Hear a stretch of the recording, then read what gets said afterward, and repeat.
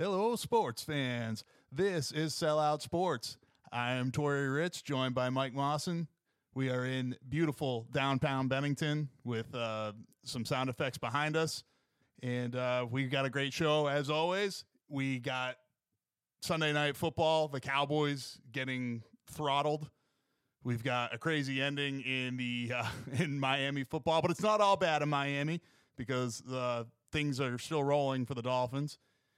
We've got quarterback power rankings, our first ever quarterback power rankings, because it's all about quarterbacks, right?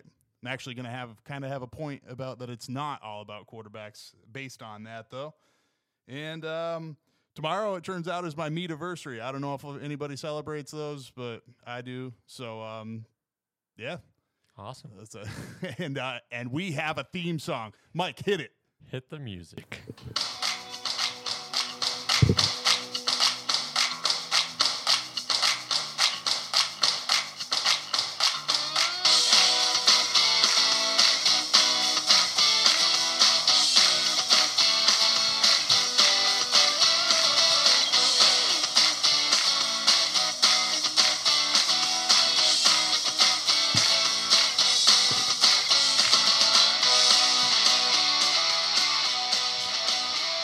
All right.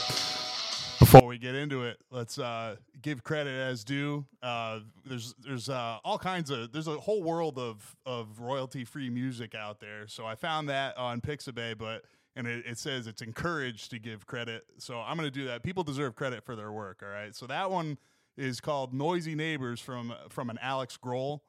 So if you're out there, sir, one day I'll probably tag him or something, But very fitting with the name. Yeah, I don't know if we are the noisy neighbors, but we also have noisy neighbors. So yeah, so it was just definitely a fitting title. It just makes you want to talk about sports. Yeah. Oh yeah. I mean, I felt like that brought the energy. Like I needed it. Yeah. That was my 5-hour energy for tonight. Let's see if it lasts 5 hours, right? Maybe it was if the it doesn't, off-brand we'll just play it right in the middle. Yeah. What's the off-brand one that we always get from Stewart's? Yeah, I know what you're talking about. I couldn't pin a name on it. I can't remember the name as you shouldn't for an off-brand thing. That's why it's off-brand. The 5-hour energies are the good stuff because that's always like behind the cashier. Yeah. And then it's something shot. In troubled neighborhoods, it's probably even locked up,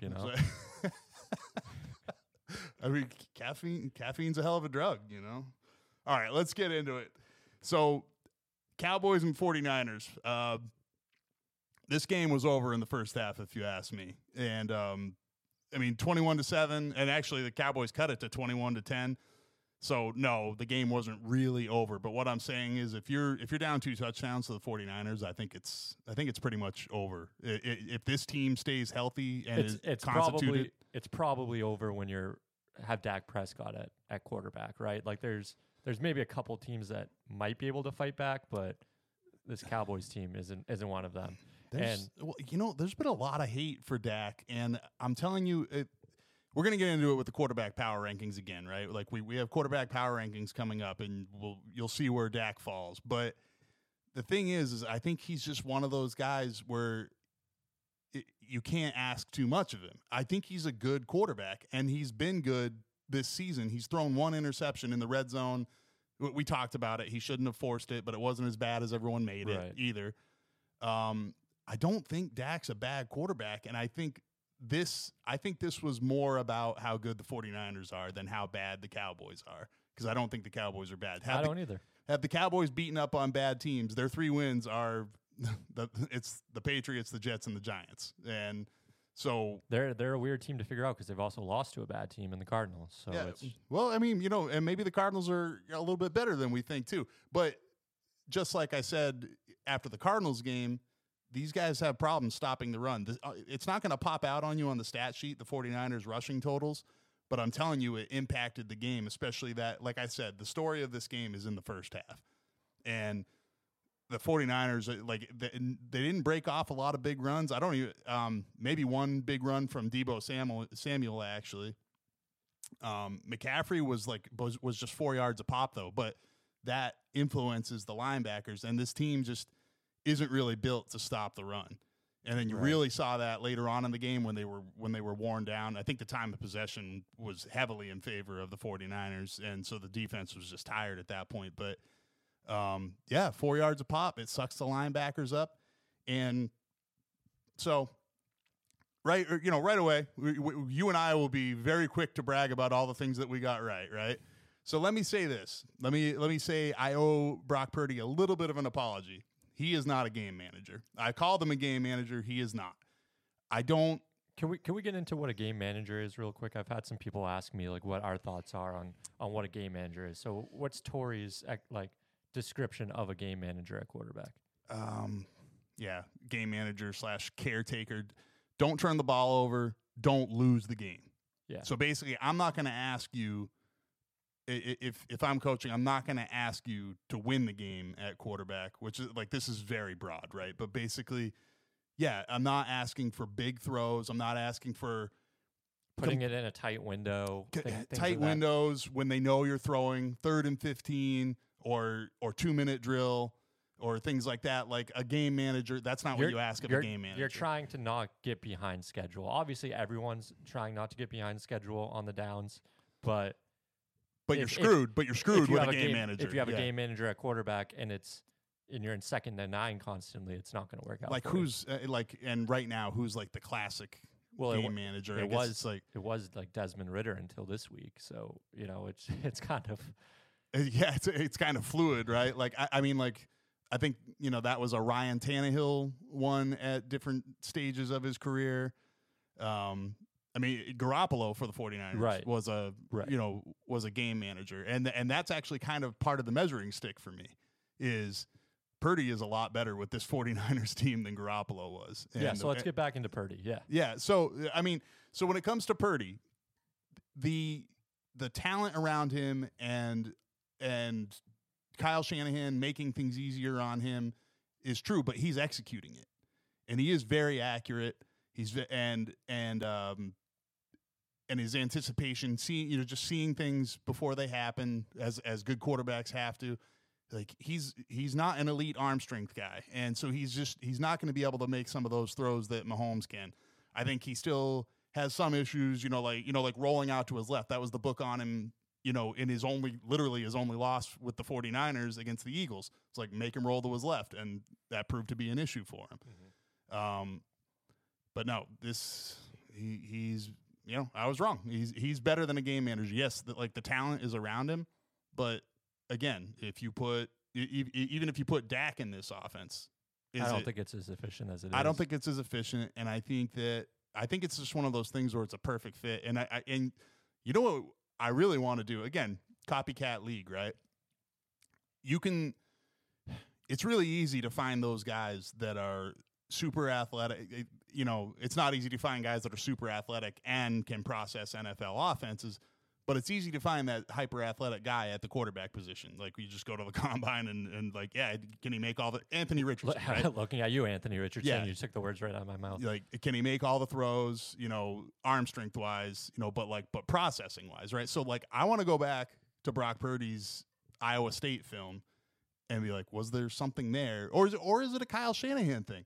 And is it just like because he's a choker, Kyle Shanahan has choked so many games in his career at his different stops, but like, can the 49ers just be so good that they can be up 2 touchdowns late in the game and it's not going to matter?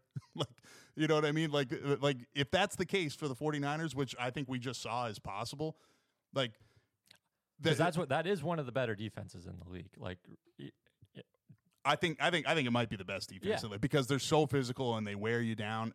And again, I come back to I don't put as much of the blame for this on Dak because only one of his interceptions really mattered.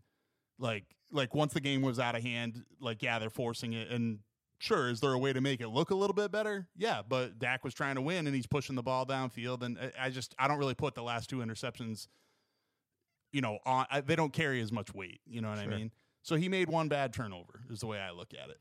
Though, the real killer turnover was Pollard's fumble, which is really just a great play by Warner, who is the best linebacker in the NFL. Maybe, linebackers can't impact the game quite as much as pass rushers can, but he's up there for best defender in the NFL. Man, he stuffed the stat sheet last night. He had a sack, he had an interception, he had a forced fumble. He was all over the place. You want to talk about stuffing a stat sheet? Bobby Wagner's on pace for over 200 total tackles this year. That's wild. How crazy! I didn't know that one. Wow. Yeah. I mean, you just got to be on the field a lot for that to happen. Yeah. That's like I mean, London. But he's in his 12th, 13th year in the league. Like he's been around the block. Still doing it. Yeah. That's like London Fletcher though, right? Like a guy like, and he was a great football player. Don't get me wrong, but he was always on bad teams. So he just racked up the tackles, and he deserves all the credit in the world for all those tackles and for being durable. But yeah, like kind of a similar situation. You know, I mean, the Seahawks are better. You know what I mean? No, like, I get but they're you. on the field a lot. Clearly, if he's getting, if he's on pace for 200 tackles. Let's see. So, yeah, that being said, I think that Shanahan does a good job putting Purdy in good situations too. And so I think that, like, for instance, up 7-0, the 49ers have a 3rd and 15 obvious passing situation. And so the way I look at it is, if you're probably Sean McDermott, because it's Josh Allen, but Andy Reid is going to tell Patrick Mahomes, nope, go get the first down. Yeah, I mean, so they were in long field goal range. Like it was about the 35-yard line, I think. And instead, they handed off to McCaffrey, who lost 5 yards. Like Lawrence and Parsons just converged on him, loss of 5.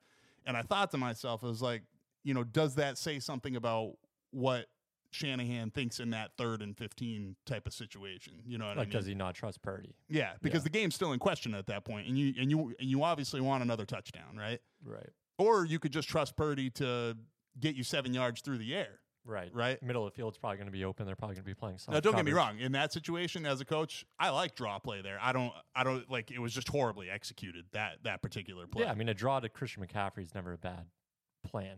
On 3rd and 15, get you 5 yards. You're never going to go broke on that. Yeah. And it didn't pan out, but it just made me wonder, does that say a little bit about what he thinks of at least Purdy's arm strength? Because you're going to need arm strength on a 3rd and 15 throw, right?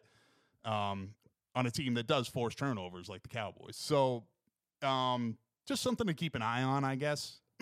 But how often do the 49ers end up behind schedule? Not very often, right? Yeah. It's easier said than done, right? Yeah, to get them that way, right? Because if the Cowboys can't do it, which they've one of the better defenses in the league. Yeah, and so I don't want to look too much into it. It's one play. Is just like, but it was like, at the time, I was like, oh, that's a big play. It knocked him out of field goal range. Right. And turned out to not be the case. It was like, it didn't really matter at all. But anyway, just, going into the rest of the game, there were a couple of big penalties that hurt the Cowboys as well. And again, that contributed to falling down 21-7. There was a deserved defenseless receiver hit on McCaffrey by Donovan Wilson of the Cowboys. And they called it on the wrong guy.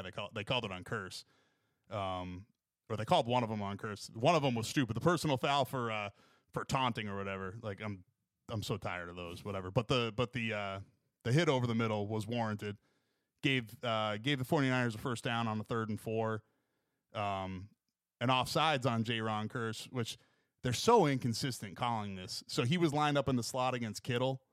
And I think this happened before that personal foul. But, yeah, he was lined up in the slot against Kittle, and he was, like, ridiculously over the ball. But they're so inconsistent calling it. I feel like you could call it on half of NFL plays, and I don't get it when there's two side judges looking right down the line of scrimmage.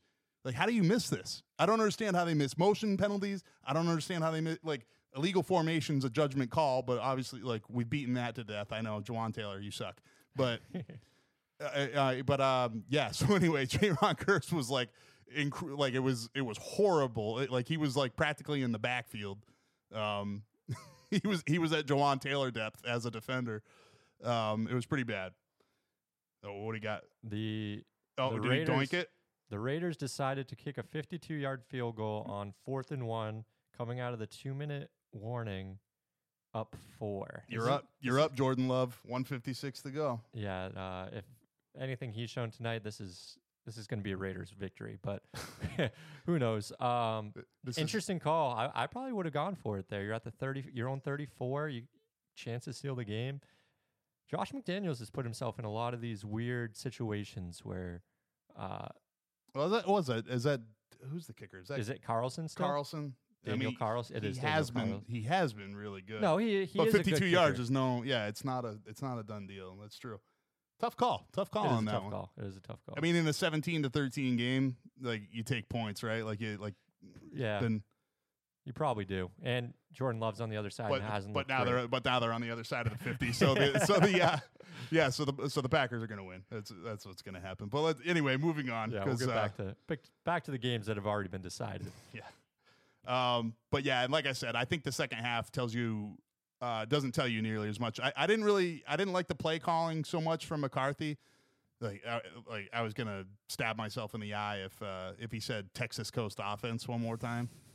But yeah, it was a lot of quick throws, and the 49ers were tackling, and so it was like at some point, it was like, all right, push the ball down the field or establish running game, and the running game was going to Pollard just wasn't getting it done.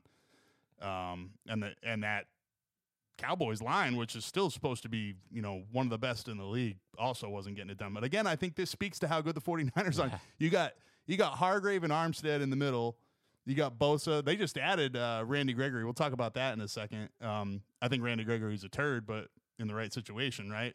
Doing the only thing he actually wants to do, which is rush the passer. Played 24 snaps a game. Right? Yeah, exactly. So we'll get to that in a second, though. It's just like this had to go towards the top of the show, though. Miami football, man. What? Just I think that might be the dumbest coaching decision I've ever move. Not just running the ball, but it's really two epic collapses within 33 seconds. Because it couldn't happen. Miami fans annoy the hell out of me for some reason. I think it's because we're going back to this age thing, right? 2003. Crazy Miami team, right? Is that Willis McGahee? That was like was it that year? Yeah, that was like the all-time Miami roster, right? I was 6 and I wasn't watching college football at that time. So I've heard about them, and obviously they're very talented, but they haven't been relevant really necessarily since that. 2006 I think they were as well, but it's been a while since they've been relevant, and their fans act like they're like Texas. Texas always thinks they're back, and Texas might not always be back. That's been Miami for me. So to see them lose in this way, I wouldn't go as far as therapeutic, but it was nice to see. I find them just annoying. Fucking kneel the ball. No, it doesn't make any sense. Like how many people are on the sideline? It makes me wonder if he's. Did you see the? I think it was an offensive lineman. Yeah. What the fuck are we doing? What the fuck are we doing? I felt bad for him. Yeah, seriously, and it makes you wonder if he's like one of these Urban Meyer dictator types, where nobody felt like they could speak up or something. That's a fireable offense to me. It really is. Oh yeah, absolutely. And to be fair, I don't know if Mario Cristobal is like that. It just makes me wonder. Okay, but seriously, how does nobody speak up? It's like not putting the hands team on the field in an obvious onside kick situation or.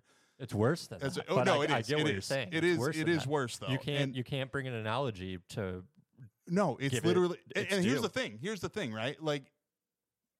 You could really make the argument that he should have been kneeling it from that first down.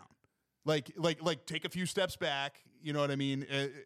Burn off 2 or 3 seconds. Because it's not like either one of those runs took that much time off the clock. You look at somebody like that, and then you look at what Nick Saban did at the end of the game against Texas A&M and bled the clock perfectly.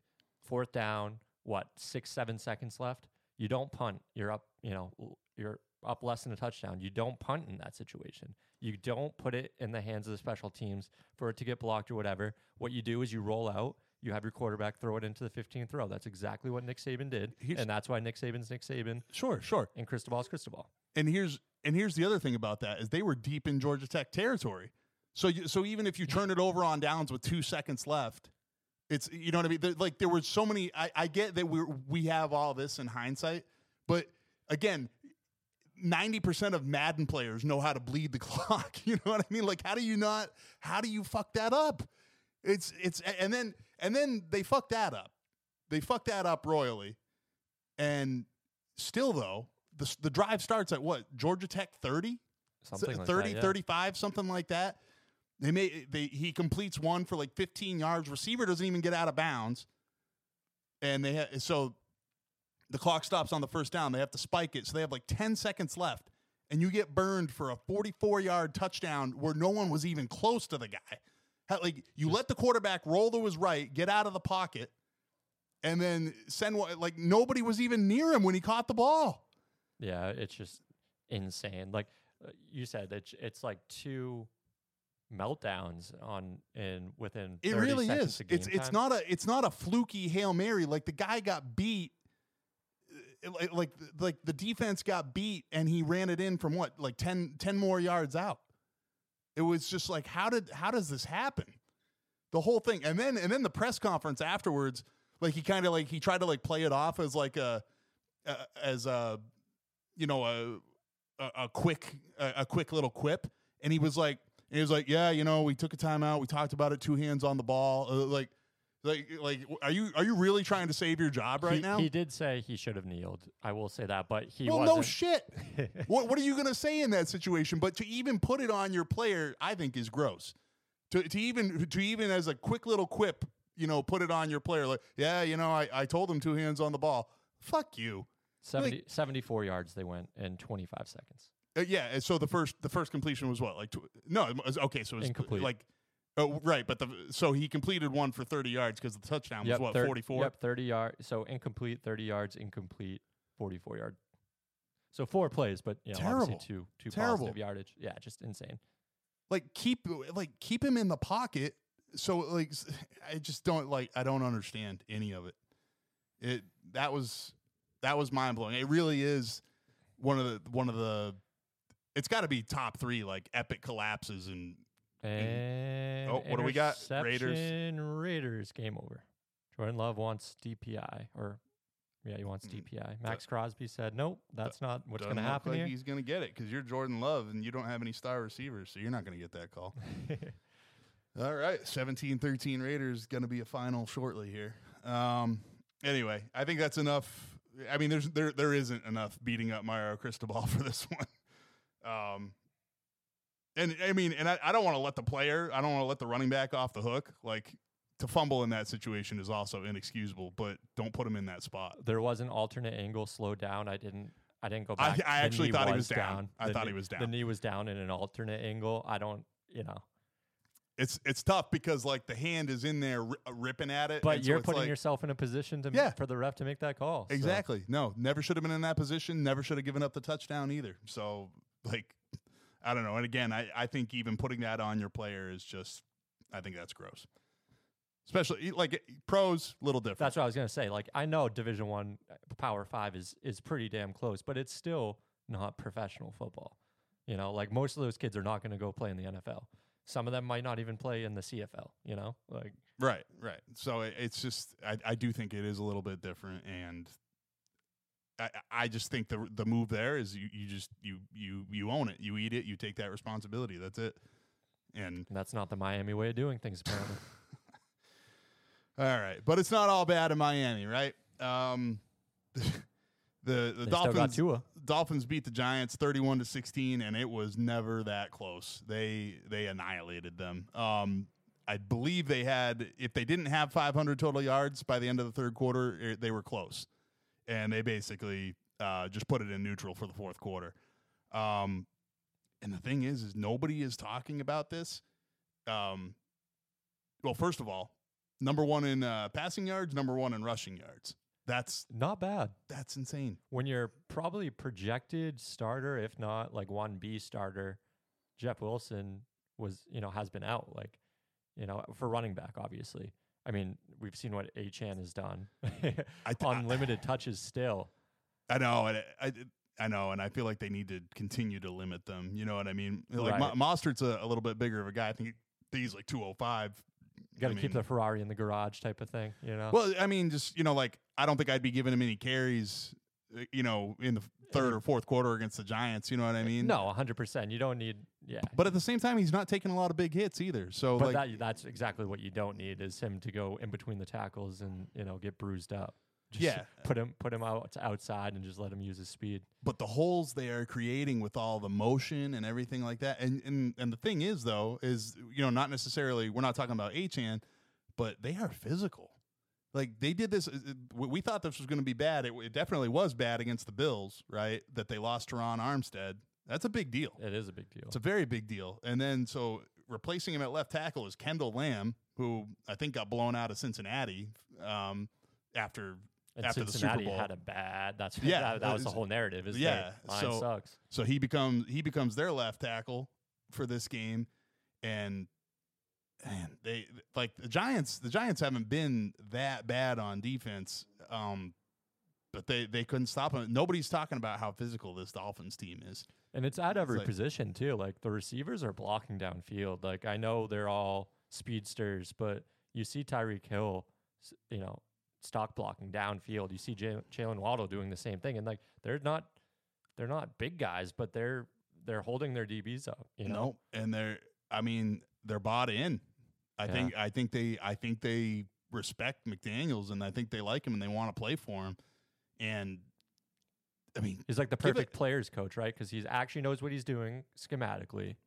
He can boost them up. He can pump them up in like an awkward way. He knows he's not this raw guy. But in the meeting room that he's so quick with a joke. Like if somebody, you know what I mean? Like just watching film, I'm sure he annihilates guys so in the quirky, meeting room. Like he against the Patriots at halftime, he gets interviewed, and then he knows the camera's on him, and he just starts sprinting away after the halftime interview. Dude, he has a funny quip like all the time. Like I loved it. Like the reporter asked him, "Hey, you through 5 weeks you've set the I don't know if they've set the NFL record or it's just them and the 2001 Rams or whatever it is." Right. And he's like, "Well, yeah, that was our objective. He's to have the most yards through 5 weeks." Yeah, he's like, we've checked that one off the box. Yeah, exactly. He's hilarious. He's so down to earth. And so you talk about physical guys that can block downfield, right? And we talk about being quotable. This isn't actually funny at all, but I love it. I love his philosophy. So they traded for Claypool. I don't even remember what it was. It was like, a 7 for a 6 kind of thing. And Claypool. So basically, bag of balls for. So for Starbucks coffee. Yeah, exactly. So obviously there's plenty of questions. Why would you trade for Chase Claypool? Because if I were in that press pool, I would ask the same thing because I think he's a shithead. But I like this answer. He says, "I think it's very, very important that you let people tell you who they are, and I see better than I hear," McDaniel said. "I'm not going to make myself wrong with something that I don't know by judging X, Y, or Z. I'll give you the opportunity to define who you are in the most organic and real way possible." And that's what, it's a great answer, but it's just so much better because it gives you a genuine, view into how Miami operates, right? And that's a big part of why they're successful. Well, I think it gives you a little bit of a view. It was just a couple weeks ago that we were making jokes about what was he, 15 when he was their ball boy? And does that kid look like a kid that has anything to do with football? Stereotypically, right? No, so he's definitely don't judge a book by its cover, right? I'm very big on don't judge somebody by their very best moment or their very worst moment, right? We've all been there, right? And we've all had amazing days where so now with Claypool, he's given me enough evidence to be no, he's a shithead. That being said, I think the Dolphins have a culture where it doesn't matter. They didn't give up any real capital for him. You know what I mean? Again, it was a trade from a 6th down to a 7th. For Claypool, whatever. And you're getting the Bears 7th rounder. That's probably going to be exactly. No shit, right? Yeah, basically it's almost the same pick. Could be. So obviously plenty of physical talent there, and so is he actually in the right place finally? And that wouldn't that be? It's a chance for a great story to turn a guy that was obvious. And look at Claypool's first 2 stops, right? It's he's coming from the Bears, and prior to that, he's coming from Steelers. From the Steelers. I mean, the Steelers have a good culture. I don't. All the dumbasses at wide receiver there, I'm not really But they were never they were never dumbasses in Pittsburgh, really. I mean, Antonio Brown, right up until the end, was nobody. There was nothing said about him until he really left. I don't know, man. They're I don't want to make too much of TikTok dances in the locker room and all that stuff, but I don't know, man. I'm kind of starting to wonder if maybe it's not Tomlin, but just that wide receiver room between Brown, Smith-Schuster, Claypool. What the fuck was going on there? So something happened. I don't know. I don't think that I don't know if there was any discipline in that wide receiver room, and maybe that's why. I mean, why would the Steelers let Antonio Brown go or blow him out, right? Why would they be like, okay, Juju Smith-Schuster, get out of here? Like, he was, No, I think he liked to block. He was like, I mean, he's an idiot, but I think he had some. I think that just goes back to they just valued talent over everything else in the draft process, right? Because that was the narrative for years and years and years. Oh, the Steelers got another wide receiver. Here's the next one, right? It started to fade out in the last couple years, but like they would just find, like, Antonio Brown wasn't a high draft pick. I think he was a 6th rounder. Well, yeah, because everyone knew he was an idiot.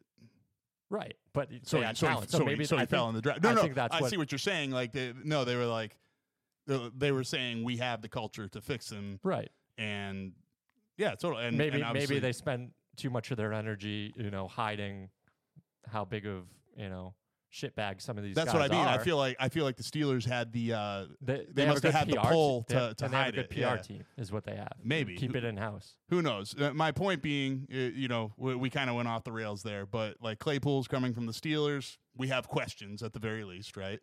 About how they're being coached up, right? And then the Bears, we definitely have questions. Again, I don't know if it's entirely fair to give all the credit to Justin Fields because, like, okay, maybe the coaching staff has figured out some shit too. That being said, the point is Claypool's in Miami now, a situation that we know if they can't keep him under control, they'll be like, we were winning without you. Peace. Yeah. You know what I mean? But definitely don't need him. But yeah, but where's the ceiling on this guy? And does he add an element, because one of the things they don't have is that big-bodied jump ball receiver, right? So now you add that to this offense. I mean, you know what it feels? It could be holy shit. You know what it feels like to me? Randy Moss. It feels very Randy Moss. It feels very Albert Hainsworth. It feels just like those. Corey Dillon, I guess, in an earlier sense. But the Patriots actually needed Corey Dillon back then. But it feels like Randy Moss, and it feels like Albert Hainsworth. Albert Hainsworth didn't work out. Randy Moss sure did. Yeah, so. And Corey Dillon sure did. Yeah. And you could argue, that they needed Randy Moss because obviously they didn't need him, but they probably at the time thought they needed him. They're like, oh, we don't have an outside threat, so. Yeah. And look what happened. And we're not trying to compare Chase Claypool to Randy Moss or Albert Ainsworth, I guess, for that matter. No. Let's hop on that bus early. It's like this is, Chase Claypool is going to have 18 touchdowns this year. Like, yeah. He's going to posterize Darrelle Revis with a one-handed catch. Yeah. No, I think it's coming. Let's just get on that bus early. It's okay. It's buy low, sell high. We're fine. No, but jokes aside, I actually like the move, which probably surprises you, but it does surprise me. Let's see. I am always willing to change with new information. You know what I'm saying? We mentioned the Gregory trade while we're on trades. Yeah, Randy Gregory. So he's a total turd. Pro Football Focus grade of 44.7 this year. He was getting less than 50% of the snaps in Denver. I don't understand how he managed to pull off this deal that he signed with the Broncos. I'm starting to think that's one of the worst front offices in football.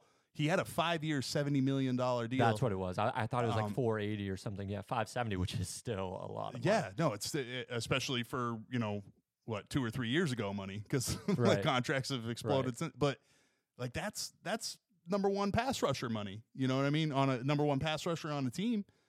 Like, what the hell were they thinking? This guy does not play the run. He's not really productive in the passing game either. He had 1 year with 6 sacks and he can't stay on the field. I think he's failed like 7 drug tests. He's a moron. So, okay, are the 49ers the kind of team that can make something of him? Well, it doesn't really matter. Yeah, he still he has a huge cap number, but the 49ers aren't on the hook for any of it. Yeah, they're just saying like couple 100,000, I think, for him for the year. No, I think like whatever the Broncos might have signed him to not a lot of guaranteed money because of all his past issues, but still, it's just like why give him that in the first place? He hadn't earned it. Like his career high is 6 sacks. Anyway, situational pass rusher, and maybe it's a guy that goes across from both. So again, this is another one of those like nothing picks. I think it was a 6 for a 7 again. Yeah, because they were just gonna release him. word came out that they had released him, and then it was one of those things. I'm almost certain, they leaked it early in the morning. I remember it was like early in the morning when they're like, "Oh, Randy Gregory's going to get cut," and they have until 4 p.m. to make that official on the transaction wire, 4 p.m. Eastern. So I think they intentionally floated it out in the morning. And it was like, any takers, and got a 7th rounder or whatever it was for him. And there are several more guys from the Broncos on the block now. Safety Justin Simmons. I think there were left tackle Garrett Bowles. There was one more, but there's a few more guys that are on the trade block. It's but anyway, we'll who should be on the trade block but is untradeable. Yeah, well, we'll hang on. We'll come back to that. Foreshadowing, or like, no, that's not what you call it in radio. That's a tease. We'll come back to that. We would go to commercial right now, but we don't. I can play the music. We don't. Like, do it. Hit it. Hit the music.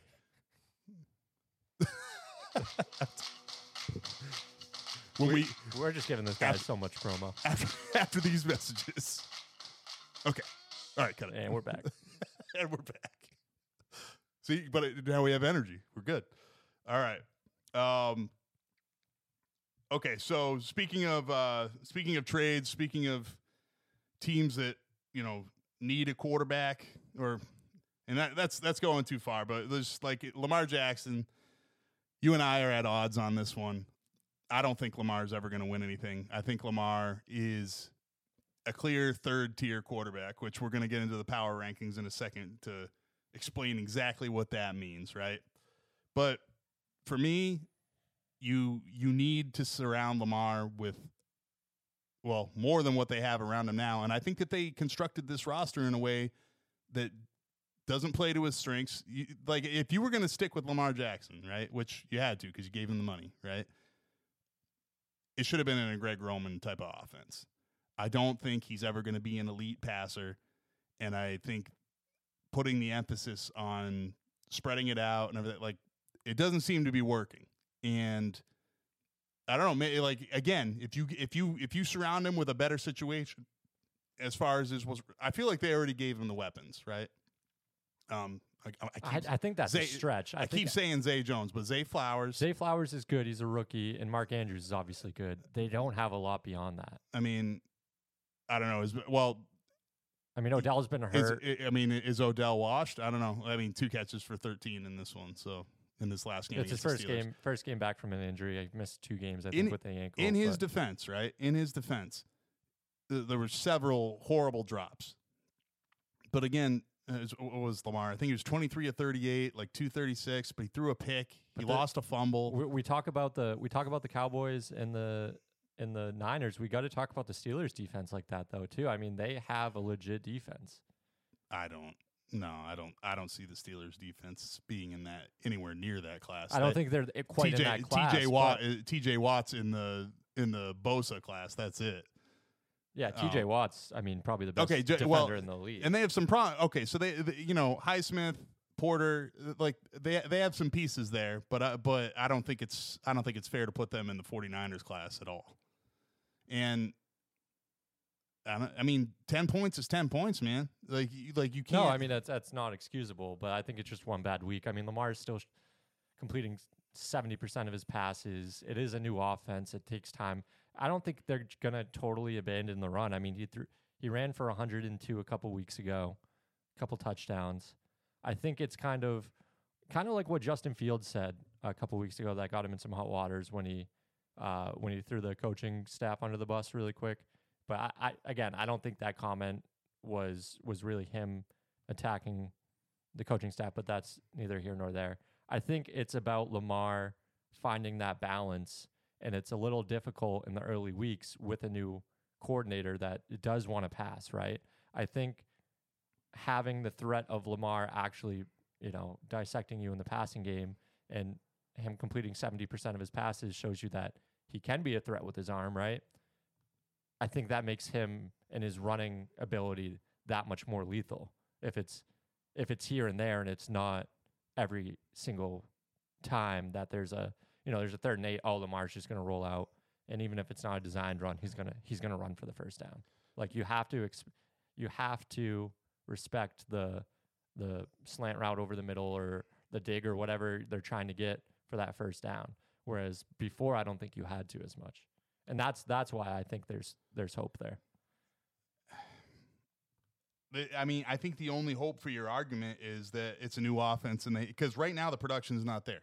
Like, yards is an overrated stat, yes, but he has 1,000 yards in 5 games. He has 4 touchdowns in 5 games. How many rushing touchdowns do you have? Probably 3 or 4 more. I don't know. Keep talking. Let me find it. Because I mean, if he just, I know he had 2 in that one game that I mentioned, the 102. So that's up to 6, but 6 in 5 games is not good either. I mean, yes, look at their point total, 10. He's got 4 rushing touchdowns. Okay, so he's up 8 touchdowns. Not great, but I mean, lost to the Colts. 10, 20, 19, 27. They always make 25. They always make it hard to find fumbles. That annoys me because that is an important stat. And then it is.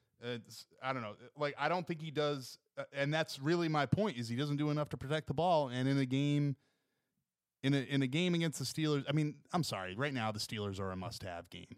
You can't lose to the Steelers. Kenny Pickett sucks, and yeah, Kenny Pickett, throws a deep ball to George Pickens where kind of looked like he pushed off because George Pickens can't separate, so he's gonna push off. He cannot separate. So, I don't know, man. Time will tell. Let me pull up what do they have for upcoming schedule. Let's see here. No, I got it. Okay, Titans, Lions, Cardinals, Seahawks. You got to be 3-1 through those games, I think, and that means beating a good team. Either the Seahawks or you can't lose to the Titans at home, and you can't lose in Arizona.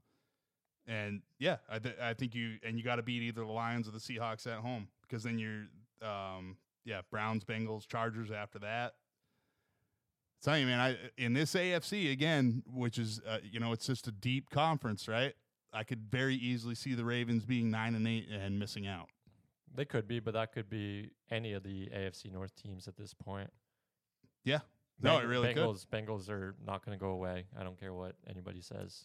No, I don't think so either. And Burrow did look better, and I think it's the Browns that are the odd man out right now, personally. But yeah, I think it's the Browns and the Steelers. But I think I could see them beating each other up. Yeah, and only the division winner making it. I don't know. I don't believe in the Steelers. I don't believe in the Browns. Ravens, I'm on the fence right now. And yeah, I think the Bengals are going to win that division. So, but all this talk about Lamar and quarterbacks, we got to get to the quarterback power rankings as promised. So this isn't just a straight 1 through 32 or anything like that. Basically, we've got it into. We're going to give you the highlights and the lowlights. Yeah, and it's in tiers, right? So right now, the way we look at it is it's Mahomes and then everybody else. And as much as I hate to admit that, I can't stand the guy. I think it's pretty obvious. I mean, but really, is there any argument right now? You're drafting every NFL player in the league right now. Mahomes is the first pick 100 out of 100 times. Every time. Doesn't matter the coach, doesn't matter the scheme, doesn't matter anything. Right. It's Mahomes. He can manipulate the game and always find a way to win. And it's just, if you ask me, who do I trust with the ball in their hands and 2 minutes to go, obviously 2-3 years ago, I would have told you Brady. Now I'll tell you Mahomes. That's the answer. 100% agree with you. So I don't think there's much need to debate that. But then things get interesting. And so we go to a second tier, which we've kind of defined as guys that we think could beat Mahomes, Chiefs at full strength, but playoff time when Mahomes shines. These are the 5 guys that we think could beat Patrick Mahomes. And again, kind of regardless of scheme, kind of regardless of talent around, guys. But they need talent around them, obviously. No, well, I mean, Mahomes needs talent. He needs talent around him too. I mean, that's not what we're saying. But it's just these are guys that I also trust, but it's just not at that level. Any given Sunday type of thing. Yeah, right? for sure. The guys the guys that might win 3 out of 10 games against So, based on recently, I don't know if you agree with me here, and this is I don't want to say it's not in any necessarily order, and this could change. This could change week to week. As right? Stephen A. Smith always says, the list is fluid. It's all right. fluid. This list is fluid. And so after that beat down of the Cowboys, I got Brock Purdy at 2. Again, arm talent, probably middle of the pack, but that isn't playing quarterback. There's so much more to it. And he's obviously directing traffic. He's obviously getting guys in the right position. And again, maybe it's just the perfect coach quarterback combination. Maybe it's Brock Purdy doesn't have a big head because he was Mr. Irrelevant. I don't know why it's working. He still has a sure. roommate. He's that tells you about San Francisco. Yeah, no, I did he see lives that. with an offensive lineman. His parents can't even come to every game. like the poor bastard. Yeah, I say poor bastard, but like he he kind of is poor in San Francisco. Yeah, terms. he's by San Francisco terms, and what I mean is, so like his parents, they're still working stiffs. So they can only make some games. Like it's kind of a different world. It's kind of funny to to see that at the NFL level. Like oh yeah, they can make some, they can't make all. And just to put a disclaimer out on this again, we said 2 for Brock Purdy. That doesn't necessarily mean we think he's the second best quarterback in the NFL right now. This is second tier that we're doing right now. So and I want to get into this after, like something that I want to discuss about quarterbacks, but we'll finish the power rankings first. So. All right, so then at 3, we got Allen. Not a good performance. I mean, he threw the pick against the Jaguars. Honestly, that was a really good play by the safety. I mean, you still can't make that throw. I think, you know what I mean? Like, right. He just has those days where he forces it, and again, this is going to speak to my point in a second. But I got Allen at 3. I got Hurts at 4. Hurts is winning, but he is turning the ball over, and that game coming up, was it like week 13 against the 49ers? That's going to be such a fun game. I mean, they are going to hit him hard, and he has to run the ball to be Philly totally or effective. Is it in San Francisco? Let me look that up. While you look that up, I'll give us number 5. We're going to go Joe Burrow. Obviously, he's proven that he can beat Patrick Mahomes in Kansas City. Obviously hasn't looked great. He had a good game against the Cardinals, get right game. Jamar Chase, 6 catches, 190 yards or something like that. Just went off. So signs of life in Cincinnati, and like we both didn't Jamar have like 15? What was it? 16 catches? Oh, 15 was it? Yeah, something like that. Yeah. I know he had 19 targets, and I think it was 15 or 16 catches. Week 6. Let me see here. But to answer your question, yeah, the Eagles are at home against the 49ers. And I wanted to look up one other thing on. So that could be a bad weather game too. It could be a bad weather game. I don't even know who that favors necessarily. Yeah, that's true. But it could very easily keep it low scoring though, right? Yeah, Jamar 15 for 192, 3 touchdowns. That's not a bad day at the office. So I mean, interesting. Like after that, I'm always open. Like hey, they said, all right, we're gonna get you the ball. And to be fair, like Allen threw a bad interception, when it happened, but he was 27 of 40, 359, 2 touchdowns. In London, that's like, would you say 359? That's like 500 yards in London, because like London games are usually just so slow, and I don't know. Always bet the under in the London game.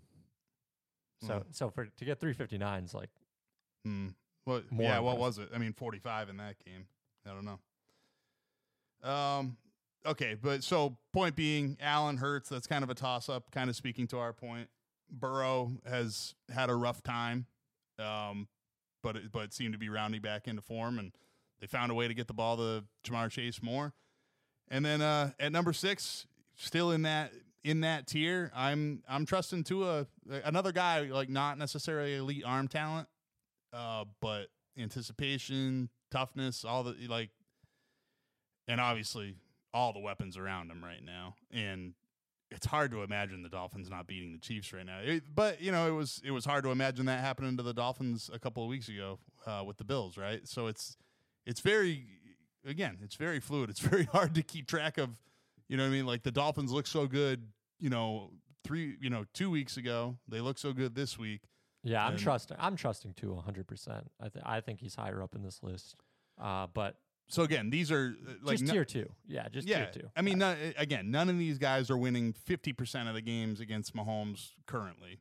You know, I mean, Burrow is 3-1 against him, but you know, from here on, do I think any of these guys are winning more than 50% of games against Mahomes? No, but could be 40, could be 30%. You know, if you were to plug it into the computer and you know, do 100 simulations or whatever, right? So then we move on to third tier, which so we have some disagreement about that. I put Lamar as my best quarterback in that third tier, guy that needs a lot around him to succeed. You know, I'm not saying not talented, not saying not a good quarterback, won't beat, you know, 2/3 of the league, you know, but once it comes playoff time, I mean, Lamar hasn't shown it. He's never shown it in the playoffs, and he always gets beat up. It's not like he's built like Jalen Hurts built to last, and Jalen Hurts got hurt last year too. So yeah, like you said about the wide receiver, Dolphins that just got traded. Claypool. Yeah, I'm on his bus. I'm on Lamar's bus early because I think this is the year he makes some noise in the playoffs. I'd have him in the second tier, but you know, that's a small thing. Bottom 2, top 3 tier. You know, he's a very good quarterback. I think he could 3 out of 10 times. I think he can beat Patrick Mahomes, but I don't know. That's very. I feel like that's very generous. So we disagree about Lamar though, and so that's a fun one for us to watch for the rest of the year, right? The rest of tier 3, Jared Goff just been solid. 9 touchdowns, 3 interceptions. He you know, kept them in the one game they lost with the Seahawks. I mean, what's not to like about the Lions right now, right? Like that, and they're not built around the quarterback position, but that's a guy, you know, a little bit of modesty, you know what I mean? Like, and just a guy that can play for a Dan Campbell, you know what I mean? Not everybody can play for Dan Campbell. Yeah, it's a good fit. You know what I mean? Good fit, and it's fun to see. And I think like it might be like a little bit of but the way that they run their offense and the way that then the things they ask of their quarterback, it's kind of similar to Purdy with the 49ers. Not as good, but similar, right? It's just like, you know, if you give him a viable play action game, like he'll make it work, and he'll pick teams apart. Definitely. And you know, and he was really good against the Chiefs. So like and of course we put him in that third tier, but that's with a little bit of an asterisk. No Kelsey, no Jones. You know, do we think that he wins that game? Probably. Also, not. week 1, you know, like week 1 is different a little bit, and Chiefs aren't necessarily the slow starters, but yeah, I don't know. But no team is the team that they are in week 18 that they are week 1. But that's kind of what tier 3 is about, right? Exactly. Like with the in the right circumstance. In the right circumstance, it can happen, right? And then a lot of people are probably gonna be surprised about this one. I got Dak Prescott because he has still been good. I mean, he played well against the Jets, and that's a very good defense. It's one of the best defenses in the NFL. It still is, and he played very well against the Jets. So I think Dak is limited. I think he's one of those guys. Don't ask too much of him. Too many teams are asking too much of a quarterback, and just because you paid him, maybe you shouldn't have. But I'm adding a caveat here. This is Dak Prescott / Kirk Cousins for Michael. Oh, you're comparing them, like you're saying they're a comp to each other. Yeah, they're not. We have them listed at 9 here, just for sake of argument. I'm going to go 9A, 9B. Oh, no. Cousins is not in the top 10. Absolutely not. Cousins has done absolutely nothing. They're pretty much the same quarterback. No, they're not the same quarterback. Absolutely not. The Vikings have given him weapons. He has arguably the best receiver in the NFL, and he wins absolutely nothing. I'm sorry. Like Dak Prescott's always had weapons. Yeah, but Prescott at least took him to a conference championship game. Prescott has more accolades than Kirk Cousins does. Cousins has gone nowhere in the playoffs. His cousin, and as bad as Prescott was last night, Kirk Cousins in prime time. I'm sorry, Cousins has got to be a few notches below Dak. No way. Dak is better. Dak. I think also suffers from a little, like, I'm not a McCarthy guy. I don't think he's a good coach.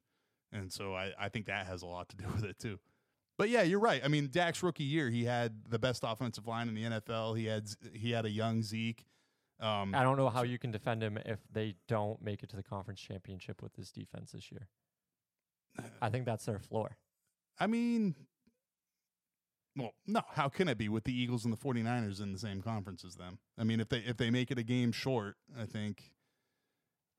Don't get me wrong, man. I think, like, again, hang on. Let me finish the list, and then I'll go to my point. So, and then at number 10, kind of a surprise, but based on what we've seen the last couple of weeks, they didn't get it done. But I'll take C.J. Stroud over Cousins, over Derek Carr. I don't even know, like, where we go for the rest of this list, but we're only doing top 10. So I don't know, just for sake of argument, who could be in that 10 slot over Stroud, Definitely not Russell Wilson. I'm just trying to go through the absolutely not Russell. Russell Wilson's bottom 10. Yeah. I mean, actually, these are a couple of interesting. So like Justin Herbert, which I kind of buy into what that AFC scout said. Like, he's a thrower, not a passer. You know what I mean?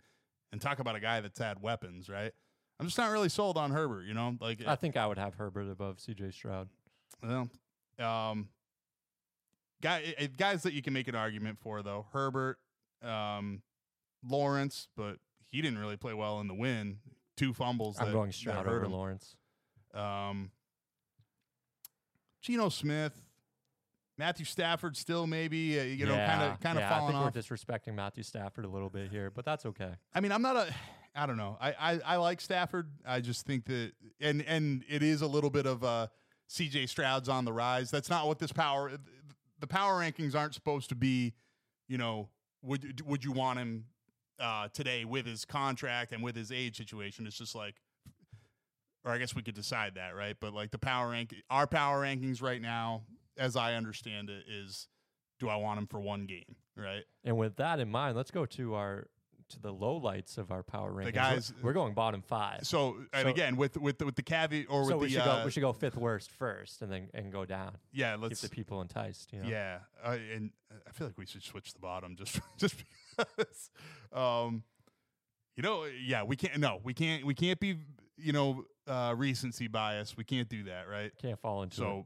So we talked about it. Maybe if it was bottom 6, if we were doing bottom 6, it might be Jordan Love. But number 28 is Pickett. 5th worst starting quarterback in the league, according to Solid Sports. Yeah, I think the clock's ticking on this guy. That's all I'm gonna say. Like, I don't, and I hate it. I want to root for Zach Wilson, but that Broncos defense is bad, and it's terrible. It's almost epically bad in Denver, and they're just trying to trade away pieces now, and they're already waving the white flag at week 5, and the point being is Zach Wilson didn't exactly carve him up, and he needs a running game to even beat the Broncos, who are a dumpster fire. Yeah, we'll talk about that game in a little bit. I don't want to get too much into it. I would have Zach Wilson lower in this list. I need the listeners to understand that Zach Wilson is worse than Mac Jones at football. But with that said, Mac Jones is one of the worst quarterbacks in the NFL, and we have him at 30. We have him at the 3rd worst. I think he's above Zach Wilson. But, I mean, you don't want either. So, I mean, I don't feel bad putting him this low. This isn't really recency bias either. I mean, obviously a terrible game this week, but what has he really shown? What he's shown me is just like a lack of ability to overcome adversity. Just a temper. Like, he's not in any way like a calming presence, but it doesn't seem like he's ever a motivating presence for the Patriots. I mean, they could be in contention for worst team in the league right now. It could be after the last 2 weeks. So, I mean, a lot of that has to do with Jones. And I mean, if there's potential for Bailey Zappi to be taken back over in New England after he was cut, after he wasn't on a roster 5 weeks ago. But but yeah, that's where we're at. That's where we are. And yeah, Matt, I don't even remember what the hell happened with Matt Corral, but he would be the starter right now probably. That was a weird situation. Yeah, unfortunate for sure. So second worst quarterback who just won tonight though. But Jimmy Garoppolo again, it just goes back to,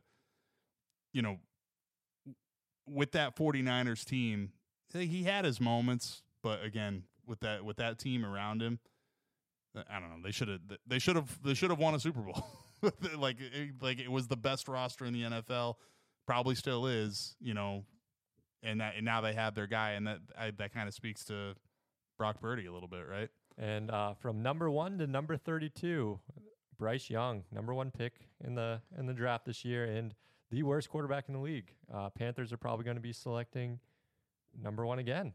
Or actually, no, they're not. Because, they're not. No, because they gave their pick to the Bears. So I just mentioned Broncos, general managing dumpster fire. Well, the Panthers have made some bad decisions, and I mean, look at DJ Moore, who and I'm going to call you out on this. You said he's not a number 1. I don't know. He's good. I don't think he's a number 1 on a good team. I think he's he's a very good gadget kind of. Very solid number 2. I don't think he's the number 1. That is disrespectful. 230 yards. Yes, and that's recency bias. Gadget, huh? Recency bias. You're just falling right into it. If he's a number 2, you have probably one of the best wide receiving groups in the league. But if he's number 1, it's not going to do it. I don't know. I don't think it will. Sounds like next week is wide receiver power rankings. I guess that's what we have to do. Anyway, my point with this, with the reason that we did this quarterback power rankings thing, this whole boondoggle here, is if you look at that third tier, Dak's been paid, Lamar's been paid, right? And we just said, basically we called that third tier, though, we said those guys need more pieces around them to win, basically, and all the circumstances have to be right. The NFL's somebody is going to have to reset the quarterback market and say enough is enough. Maybe the contracts have been overinflated because you're not getting consistency from almost any of them. I don't think it's necessarily resetting the market and the traditional value. I get your point. I think it's just deciding not to pay the third tier guys. Somebody has to make that but somebody's always going to pay them because if you're not paying them, look at Kirk Cousins, right? Look at what Washington did. Okay, but somebody has to look at Daniel Jones and say that's a cautionary tale. It's going to happen again. It'll always happen. The dumb teams will. It doesn't even have to be. It doesn't even have to be the Giants making the playoffs. Is that last year is the worst thing that could have happened to them because if they hadn't, they would have just started over. They have pieces there. And I'm not saying you're wrong, but I'm just saying if the Giants didn't pay Daniel Jones, somebody else would have. And that's what's wrong. And I just here's the thing, again, copycat league, right? So I feel like they're gonna go back and they're gonna say what are the qualities that makes Brock Purdy good, you know what I mean? But you can. I don't think the 49ers need to pay him $45 million, $50 million. I don't think that needs to happen. And if he wins this MVP, like people are talking, they might have to. He's not going to win the MVP though. I don't see it, and I don't think he should. No, because with that roster around him, he's not the MVP. He's executing. He's doing what he's supposed to do with the talent around him, which is underrated. You know what I mean? Like. It's easier said than done to do what you're supposed to do with the talent around you, right? I think that teams have to realize that no, more pieces around your quarterback still matters. And this is a little inconsistent for me because I said if you pay Aaron Rodgers, right? I said this before, if you pay Aaron Rodgers $50 million, that should be enough, right? It's like you're telling him, and you know what? No, I am saying that though. I stand by it. I'm saying that right now there's only one guy for sure that deserves that money and can win with basically anything around him, right? Mahomes was right there with the Chiefs cast of receivers. They obviously have issues on the offensive line still. And then there's times, like, again, Allen, Hurts, like those guys, and those guys have all been paid too. Allen, Hurts, Burrow, they've all been paid. And I just think that you're gonna have to, like you said, I don't know if it's a traditional reset of the market, but somebody is gonna have to put their foot down. The Giants were probably the team that should have, and said, but you know what, we'll find somebody else. That's why it's so tough, because it's not just one team that has to put their foot down. It has to be kind of a league-wide decision to be like like they're doing with running backs, right? Being like, okay, we're not going to pay these mid-level guys top dollar. That's what it is, and that's why I'm saying it's going to be so tough, because the Giants don't do it. The Bucks probably go after him. You know, they get Baker, but Baker had to make a pitch to Tampa to go to Tampa to compete for the starting job. They probably would have went after him because they felt like they had a win now roster, even though they lost some guys.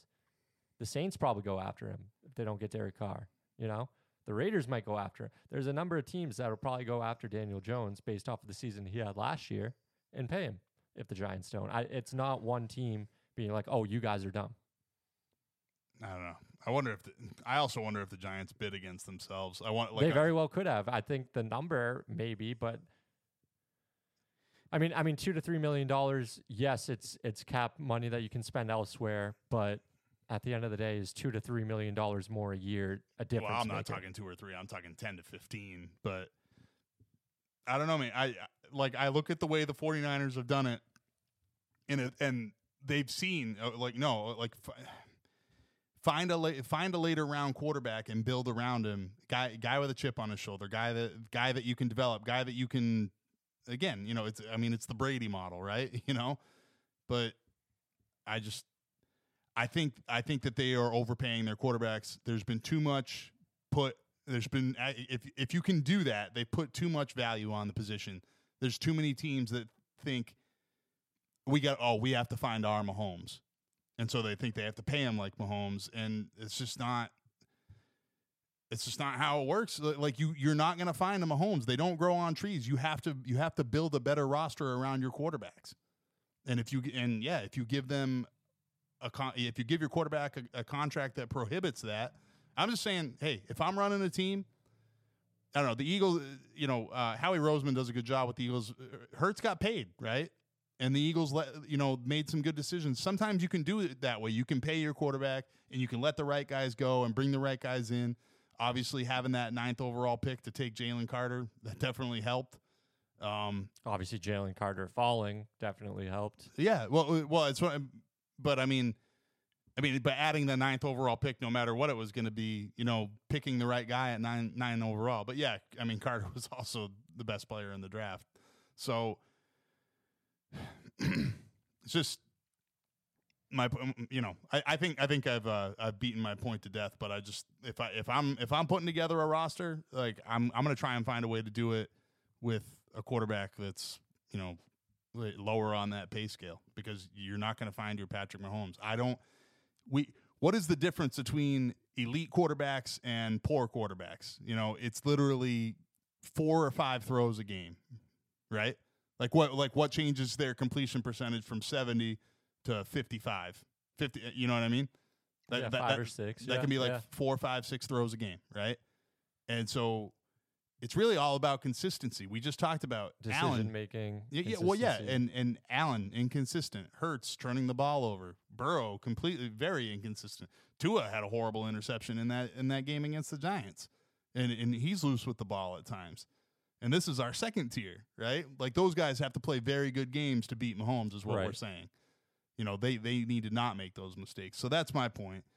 But anyway, so moving on to some great quarterback play at the college ranks, at least on one end, a guy that, Heisman candidate Quinn Ewers, but he had a rough one against Oklahoma and put them in a hole early.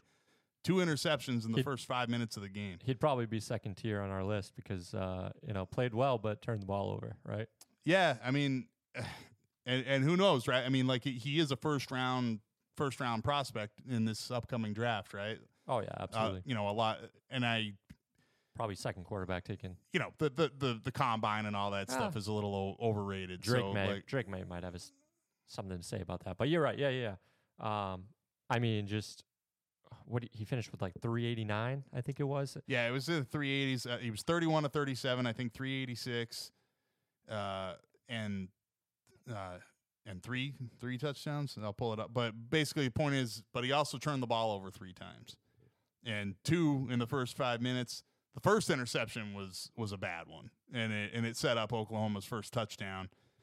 And I don't know. He just stared him down for what felt like an eternity, and then threw that first pick. 2 slants, and he just looked right at the outside slant, and it felt like in real time he's looking off because there was 3 DBs right there. He's looking off the safety to have him kind of hug the outside guy and go to the inside. But he's like, nah, I'm just gonna stick to the outside. Yeah, and it just wasn't. It was 100% on him. That's you know what I mean. It's a bad read. That's all it is. And we got into it about the second one. I say it wasn't a great throw to his tight end there. Damn it, I forget his name. Number 0. He's a first round prospect too, but tries to hit him up the seam. Great play by the safety for the Sooners, by the way, and pops the ball out. But I mean, a turnover in the red zone. That's the thing, is you have to be tighter in the red zone, right? I mean, there's tighter windows, and you do. And I don't think the ball. It was a little high, but it was definitely catchable. No, it was definitely catchable, and you expect that from your first round prospect tight end, sure, but I don't know. At the same time, down in the red zone, you got to be more careful. And Texas could have come away with 3 points there. And anyway, he also had a fumble later on in the game, so 3 turnovers in a rivalry game is just. And give credit where it's due. Oklahoma made the plays that they had to, and that goal line stand. I think it says a little bit about Ewers.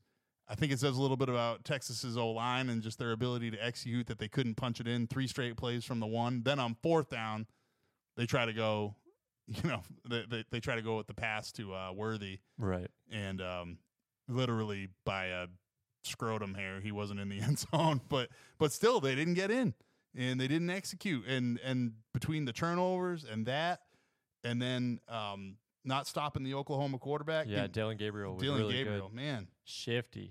We pointed out, we watched that. We rewatched the QB. It wasn't even a draw. I think it was a scramble. No, it was a scramble, yeah.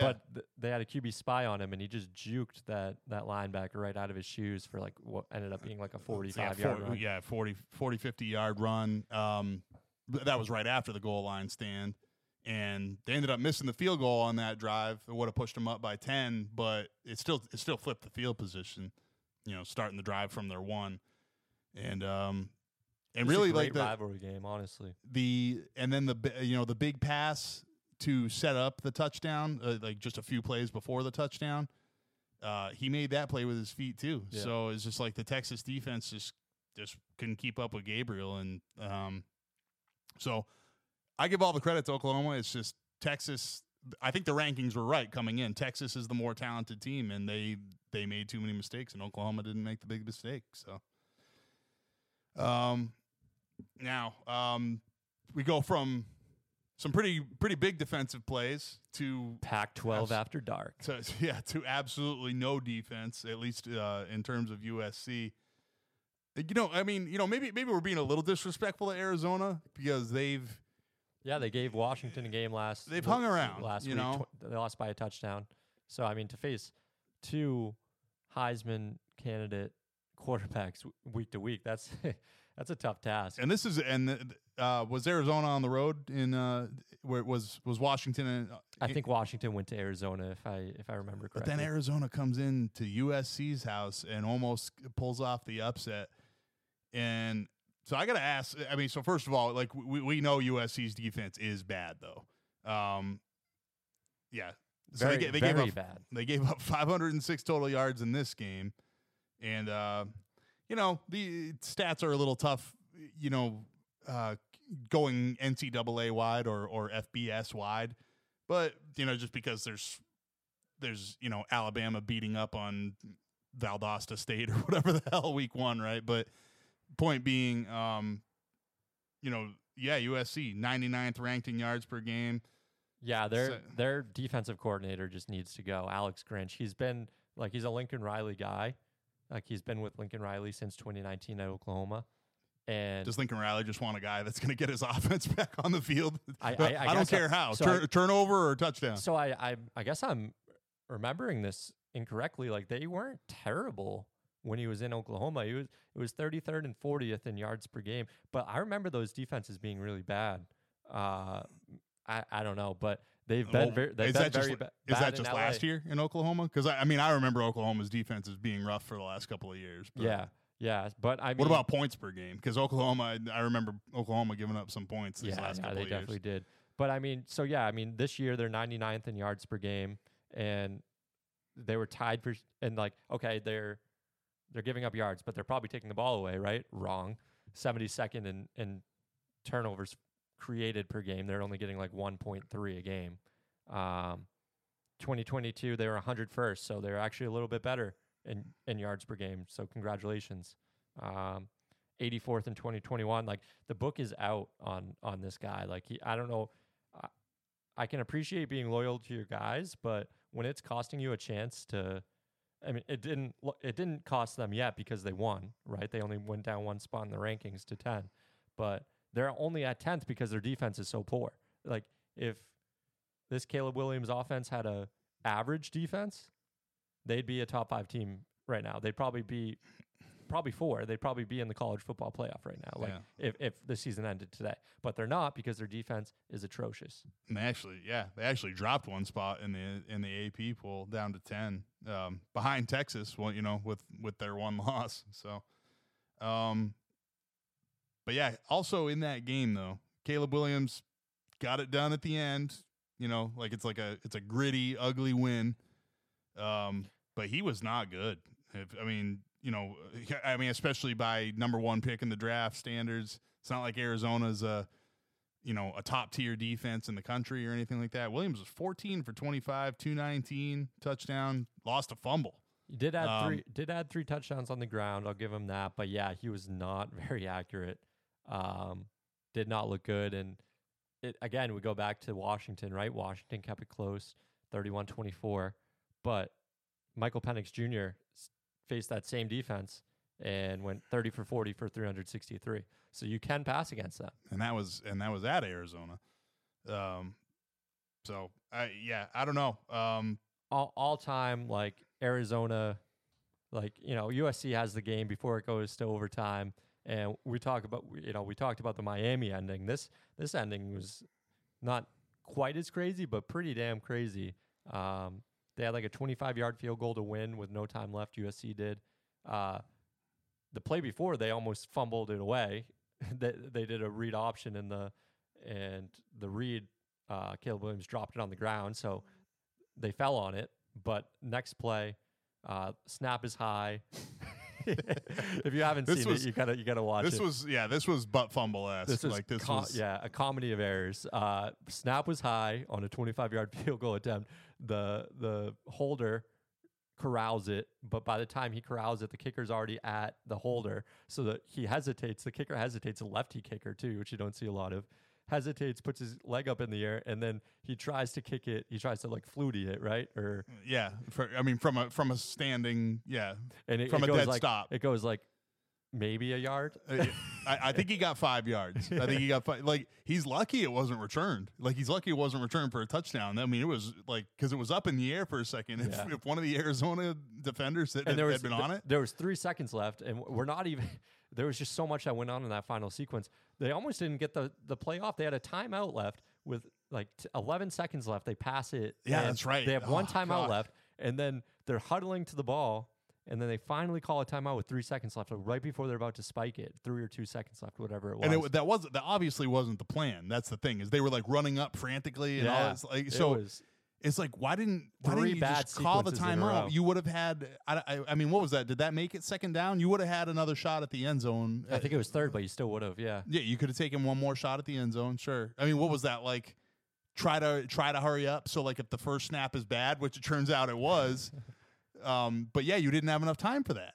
Yeah. You know what I mean? There was 3 seconds left out by the time they spiked the ball. So if it was that whole, oh, we'll give ourselves 2 chances at the field goal, Well, so no, we'll you preserve won't. the timeout. Like, I don't know, it didn't pan out. And then, yeah, they win in double overtime. Again, Caleb Williams got it Triple done. overtime. Excuse me, triple overtime. Thank you.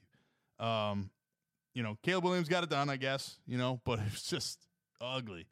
And sometimes you have to win ugly, but That's the not if you're after not if dark, you're the baby. consensus number 1, right? Like, can you Reigning Heisman Trophy winner. are you allowed to win ugly against an unranked team at home when you know when You get you get a sliver of you're allowed to win ugly against Notre Dame next week? you get a sliver of excuse because it's it's a conference opponent. Pac-12 has looked very good, but it's a small slither, right?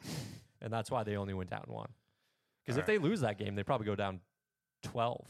Oh yeah, they're plummeting for sure.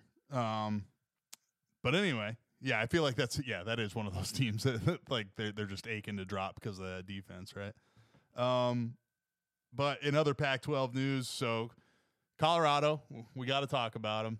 And Colorado comeback win against a team they never should have been behind, but hey, they went on the road at Arizona State. Really, all I'm going to talk about here is Shedeur. I don't think I don't care that much, whatever. But I don't think Shedeur had to do it because it's a game you're supposed to win if you're Colorado. They were actually underdogs, believe it or not. No, they weren't. They were -4, weren't they?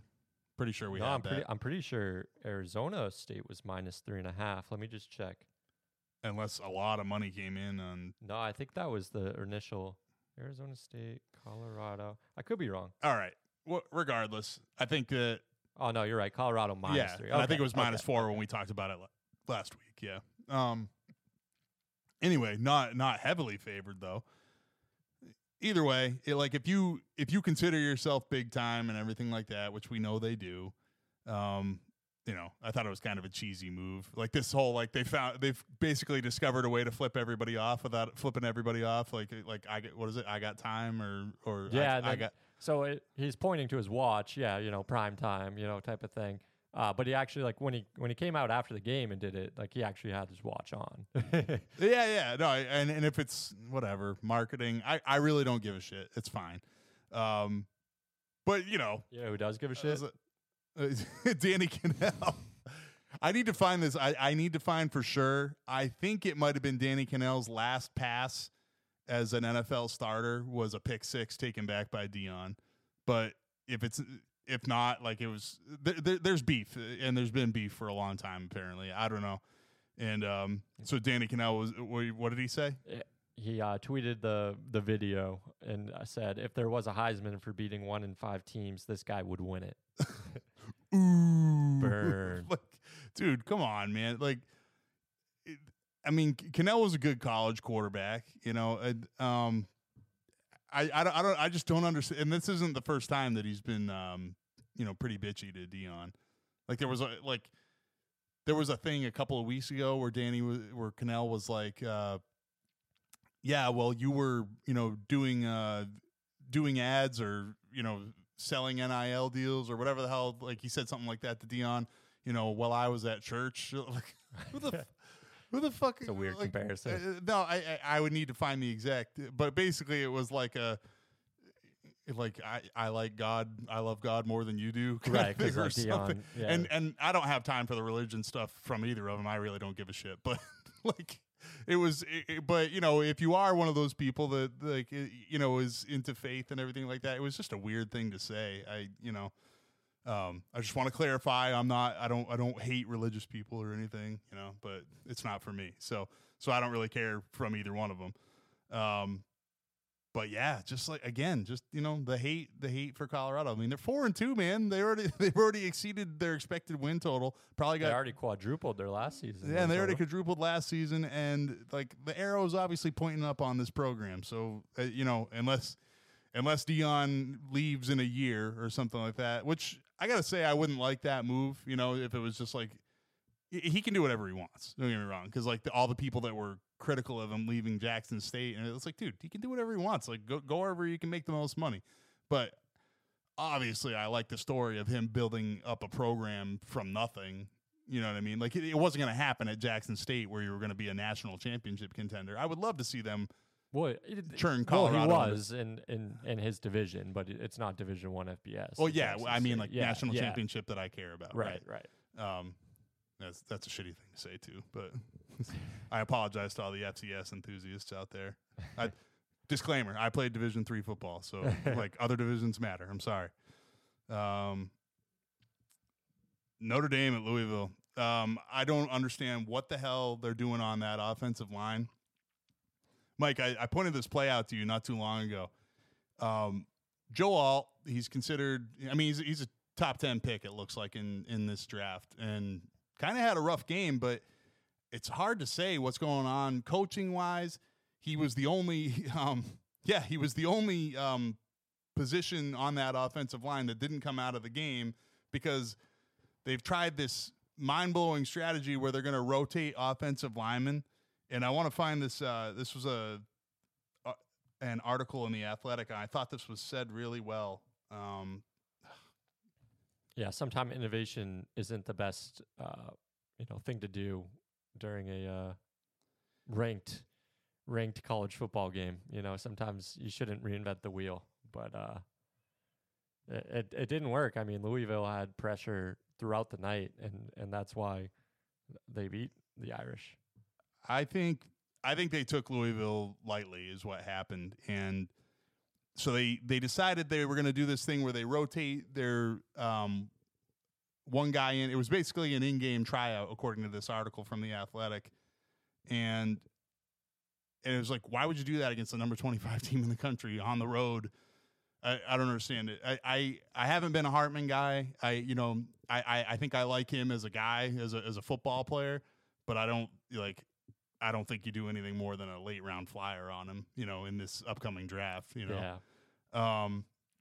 But that being said, and he had high stock after last year too. Yeah. And that being said, you can't do that with the offensive line. Like the quote from this article in The Athletic, who I can't get through the paywall now. That's really annoying because I thought I already had the subscription. God damn it. And I'm not against, I'm all for paywalls. I just thought that I already had my login, so I'm just annoyed about the login situation. So the article in The Athletic, though, talked about Notre Dame's offensive line situation, and he says it perfectly. It's five guys that are supposed to be seeing things through one set of eyes. And that's really tough to do when you're rotating bodies in and out. Like it's really the one position on the field that you just can't do that. And it seems counterintuitive to a lot of people probably because it's big guys. Like people probably think you want them fresh. I'm telling you, college level, high school level, any level of football, the best thing is for an offensive line to stay together, for every game of the schedule. I think we've mentioned it. Teams that kind of shuffle the offensive line in an earlier episode, teams that do kind of an offensive line shuffle in the NFL, at least, those aren't teams that are going to be making deep playoff runs. Like it's a red flag. It's so much. Yeah, absolutely. It's so much about communication and yeah, I mean that's really the beautiful way to say it is that like five guys seeing things through one set of eyes, and so like that's and a lot of times that's through the center's eyes, sometimes through the quarterback's eyes, if he's making the calls, but not the only problems that they had so they were rotating the center in and out, they were rotating the two guards in and out, and then at right tackle, that guy is supposed to be a first round Blake Fisher. Right tackle for Notre Dame. They were basically supposed to have the best tackle tandem in college football, and hasn't worked out that way. And Fisher got benched at the end of this Louisville game. Not sure if that's permanent, but hasn't played well. He was a possible first round pick himself. And I didn't think Alt had the greatest game either. I saw him on the ground a couple of times. Like you kind of wonder about footwork and everything.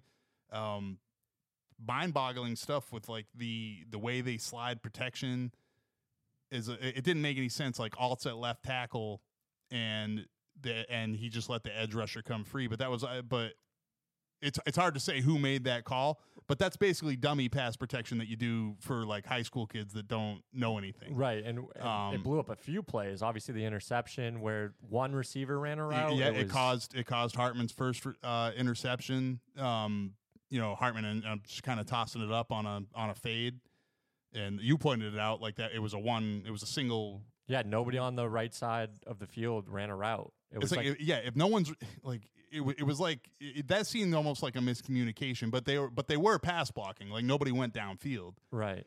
So it was like maybe a miscommunication on the route. Like maybe he was supposed to run a slant. I don't know. But that one was weird. They gave up a sack on the next series the same way, all blocking, like stepping to his right and letting an edge rusher come free. It made no sense. So I wonder what the hell's going on with Notre Dame's offensive line between thinking you're going to rotate bodies in and out, and I don't know. It's probably and another for that matter. This was a close game all the way. Notre Dame actually, they led at halftime, correct? I believe it was 10-7 at halftime. Irish, yeah. With that running game, they ran the ball 15 times between Estime and Jeremiah Love. I thought it was Love. Yeah. So 15 times between Estime and Jeremiah Love, and only a couple other carries for the rest of their stable of running backs. It just didn't make any sense on the road. It was really like they thought this one was in the bag and they were just looking ahead to USC. And it's like I kind of thought people didn't really do that anymore. It's like no, like there are trap games. There are trap games. Well, Louisville ain't a trap game. Like that team could be dark horse to win the ACC. So, anyway, also like I said, we own our losses, and this was a big one. This was a big one for us. We said like, maybe Kentucky's got the blueprint. Like, no. So in fairness to us, what happened was Georgia actually got out to a lead, which they haven't been doing. I feel like Georgia's a different team when they go out to a lead, right? Especially against like Kentucky's quarterback isn't that great. So this was the recipe. Even though he is like a projected like 3rd or 4th round pick. Yeah, he's not that great though. He's kind of like that. That was the avenue for disaster for Kentucky, and it just so happened to go. So yes, we sound like idiots, but I can't get them all right. I still hold true if Kentucky's running back, breaks one out and they get a 3 and out and they're up 7-0 and they get the ball back. I think it's going down to the ropes instead of a 51 to 20 something. Yeah, I mean they couldn't get the running game going, and that was so successful against Florida, and that was kind of our formula, right? And we were like, okay, maybe they won't be able to stop Bowers, but maybe they won't be able to, maybe Georgia won't be able to stop the running game either. So it didn't pan out that way, and yeah, Kentucky's stock, dropped a little bit, and speaking of stock, so we got, so things have kind of changed in the Heisman game a little bit, right? So definitely. Is Bowers now in your Heisman top 5? I'll throw him 5. Seven catches, 137 yards, touchdown. Yeah, he's strung together 2 or 3 really good weeks in a row. I'm going to throw him in the 5th spot. I'm still going Penix 1. He had an off week, or a week off. Cool. He's got Oregon next week. That's gonna be a hell of a game, Washington, Oregon. And then with that in mind, I have Bo Nix too. Another. So your top 2 candidates play each other next week. Week off. Caleb Williams was too. I had to drop him based off of how he played. Needing 3 overtimes to beat Arizona, and they didn't win because of. Actually, they probably did win because of Caleb Williams, but still wasn't very impressive. Like you said, 14 to 25. I had to drop him based off of that performance. He can go back up. Third. Yeah, I was gonna say 3rd in the Heisman. Heisman voting isn't too shabby. So I'm going to go Dylan Gabriel 4. I mean, he showed a lot in a rivalry game. Showed a lot of poise. Showed he's a dual threat. Like I said, those running lanes, those designed quarterback runs picked up a big chunk almost every time they went to it. And they didn't go to it too much. It wasn't like they were just running. He showed stuff with his arm as well. And, that's talk about a tough environment to play. The Cotton Bowl, I mean, half your fans, like both teams have to go to silent counts because it's a true neutral site game. Like it's split down the middle, 50,000 Oklahoma fans, 50,000 Texas fans. And, it's a heated rivalry. And so, he showed a lot to get the win. I'm putting him 4. I'll put Brock Bowers 5. I'm going to go 5A, 5B with him and Drake May. Drake May had a great game. A guy that didn't do a lot to begin the season. He's starting to turn a corner. Another guy that's, a projected first-round pick. And, UNC's UNC. You talk about Louisville. Don't sleep on UNC in the ACC. They're good. Yeah, it's pretty wide open. Florida State, UNC. I'm not going to put Miami in there. So Miami's not in that talk. But also just you and I both saw this, and I think you took it the way he meant it, but we both. But I hesitated. Yeah, we can both concede that this was confusing. So this is from Peter Burns of ESPN. He said Brock Bowers is a toddler. You cannot leave him alone in public. You need to have 2 people around him at all times and never take your eyes off him.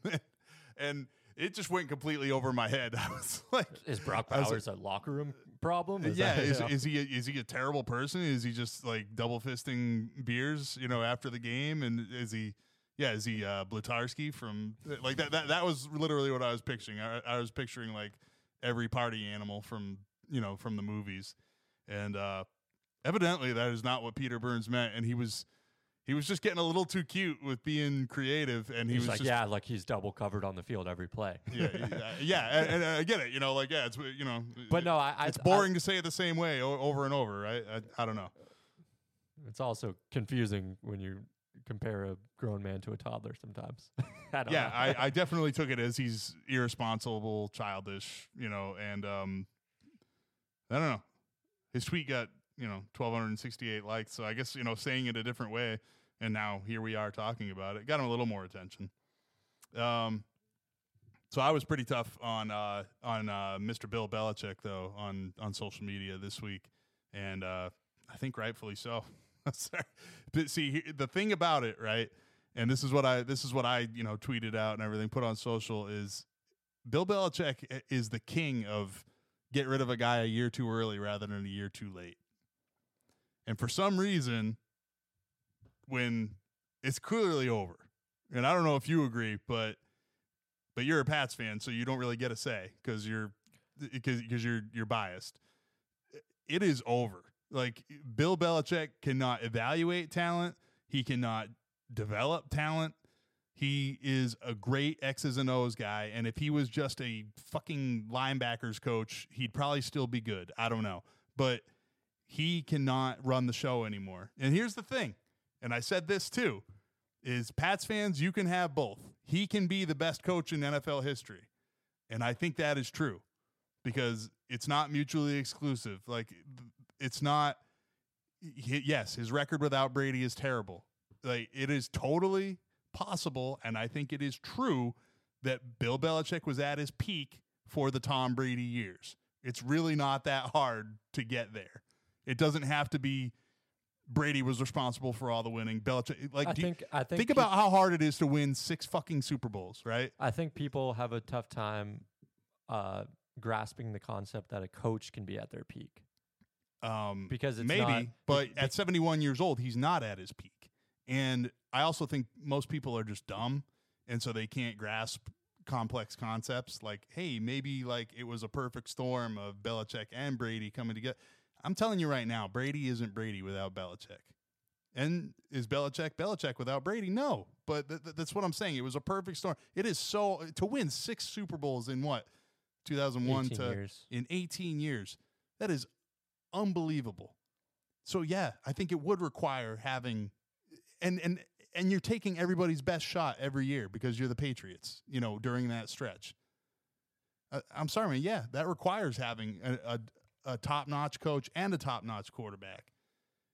And yeah, because Brady goes and wins 1 Super Bowl, you think Belichick had nothing to do with his development early on in his career? Without Drew Bledsoe getting hurt, we might never have heard of Tom Brady. He might be out of the league in 3 years. Right. You know what I mean? That's extreme. Sure, could he have caught on somewhere else? Something, but he probably would have caught on as a backup somewhere else too, because he was it's not like he was wowing anybody in practice. Well, you need snaps to have the opportunity. Like, nobody's getting signed. Name the last time a backup got signed to really be a starter without game experience, right? I mean, that doesn't necessarily happen. Like it's happened, but like, Yeah. people thinking that the guy had, like, I remember like Matt Flynn played like one game and the Seahawks signed him to, at the time, what was big money for a quarterback, but and that Yeah, there are exceptions. You're right. I think Russell Wilson beat him out, actually, I think is what happened, but yeah, I mean, obviously the Belichick reign of terror is over. I mean, that's quite clear at this point. And you can It's just, look, as much as it hurts me to say this also, right? I do think that the offensive coach is the way to go now. The guy that's the quarterback guru. Like, I hate saying it, but I don't think defensive coaches are going to find a lot of success, because what is defense? Defense is instincts. Defense is just putting, like, yeah, they're scheming, and I respect defensive coaching, but I don't think you have to be able to coach the quarterback position. And Belichick hates quarterbacks. And I just think that, like, defense is so much more about instincts, athleticism, everything like that. You need somebody that can scheme offense. And I mean, Belichick clearly can't do that. And this is what bothers me most about Belichick right now. He can't put together a functional offensive line. He's supposed to be an old school guy, right? I don't know what his problem is with that, because, like, ever since Dante Scarnecchia, I'm going to mispronounce Scarnecchia, like, they haven't had, like, whenever he's been around, they've had good offensive lines. You could make an argument to me that he is a lot more responsible for the Patriots Super Bowls than anybody gives him credit for. No, you know I think he is a very undervalued part of those teams, for sure. I mean, he went into retirement and they were so bad and Brady was getting beat up that they brought him back, and then they won another one. Right. So, but yeah, just looking at all the, like, what are Belichick's strengths, right? Like, the little things, special teams, and then, as far as big things, offensive line, defensive line. Like, dude, they couldn't even, the Saints run game is boring as fuck. It was all straight. It was just zone all day. Like, there's no creativity to it. There's no motion. There's nothing going on there. It was a very boring running game to watch, honestly. And yeah, no Judon, sure. He still, like, he paid Devon Godchow $9 million. Yeah, if you haven't heard of him, I barely have either. The reason I've heard of him is because he paid him $9 million 2 years 18 or something like that, for a guy that got blown out of Miami because he wasn't good enough. And so he puts an emphasis on stopping the run, probably too much of an emphasis in today's NFL, right? And they couldn't even stop the run. They can't do anything right now. They are bad in every phase of the game right now. So yeah, you kind of mentioned Judon. I mean, it's not just no Judon, okay. I mean, Judon's an all-pro guy, and I know, but they couldn't do anything on the interior, like that. No, I know, and they also lost their first-round corner. So I'm saying that, and they sound like excuses, right? I went into this game against the Saints, and I'm like, all right, this, with those injuries, like, it's going to be close. I think it's kind of like, and I think Vegas had it essentially like a pick-em, right? And that's how I figured the game would go. You can't lose 34-0 to this Saints team. No. Like, that's just especially an embarrassment. No, and you can't lose 34-0 a week after losing 38-3. Like, you need to bounce back. You need to show some fight. There's no fight, like, and he's lost the room. And so, I'm sorry, but, like, I don't care about what you want to win 6 games a year for the next 5-6 years so he can break Shula's record. I'm not one that have said, like, I don't know. I think the narrative's just out there that the record's within reach, and I don't think that's necessarily what people in New England are going for, but I think we're just at a point that we haven't seen before. Okay, but is it Bob Kraft just doesn't want to be the guy that fired Bill Belichick? And like, yeah, because you got to get over it. Yeah, because you started this whole segment with the fact that Bill Belichick's the guy to get rid of a guy a year too early versus a year too late, right? Bill Belichick's not going to get rid of himself. Yeah, and so, like, hey, Bob, it's time. Hey, Bob. But maybe, I mean, Jesus, like, he's old. It's time for him to step down too. But, like, as the owner, yeah. Do owners step down? Well, he can, to his son. He can pass it on to his son. I mean, and just enjoy being old with your, 35-year-old wife or whatever she is. I don't know. But, yeah, like, I don't know. I feel like the decision-making is impaired at the highest levels of the Patriots organization right now. So from the very old to the very young, we were interested in this game, and I was only able to watch it in a YouTube recap because we are not an LLC yet. We're working on that, and then I will pay for, NFL Red Zone or whatever, and then I can watch every game. Sunday ticket, yeah. But I am that cheap. Like this is gonna be a tax write-off. Okay, so I need my ducks in a row first. All right, but yeah, that's coming soon. So anyway, the Falcons and the Texans game though.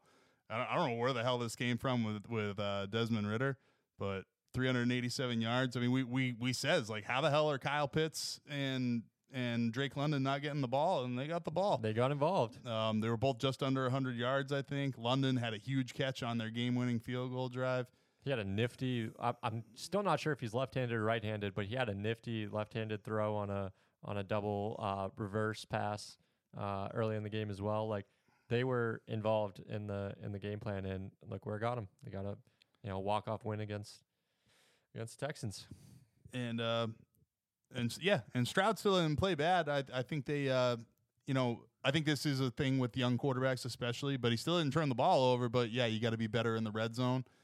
I could have sworn an interception was coming this week after the narrative all right. week is he hasn't thrown an interception. And I'll probably bet one. I'll probably bet this next week that he's right. Yeah, probably take a look at who they're playing, but maybe it doesn't matter. But yeah, he does have the record now for to start a rookie year, most consecutive without an interception, and it's not like he's been checked down Charlie. So yeah, Texans lose, but hard fought game. You start the game off kicking 4 field goals.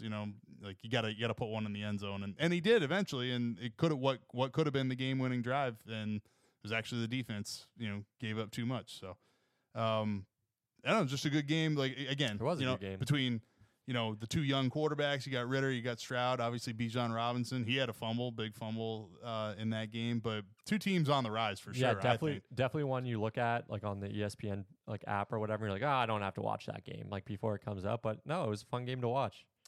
All right. And then on the other side of it, not really the most fun game to watch. Jets and Broncos. Again, we had this circled on our calendar for very different reasons. But yeah, Nathaniel Hackett revenge game, I guess. He got the game ball. He got the game ball. And, I thought that was kind of a cool moment. Again, I want to root for the Jets. I want to root for Zach Wilson, but, I'm good on that. He made the play when he had to, and maybe it's a little different, because the Broncos defense is not good, and especially run defense. I mean, Breece Hall, I said just keep feeding him. But that 72-yard run, Kareem Jackson, such a tough guy with his dirty hits over the middle, but he can't tackle Breece Hall in the open field. Didn't he took a horrible angle? Didn't even really try. Like it seemed like he could have dove at his feet and slowed him down a little bit. Didn't try, and then Breece Hall's off to the races.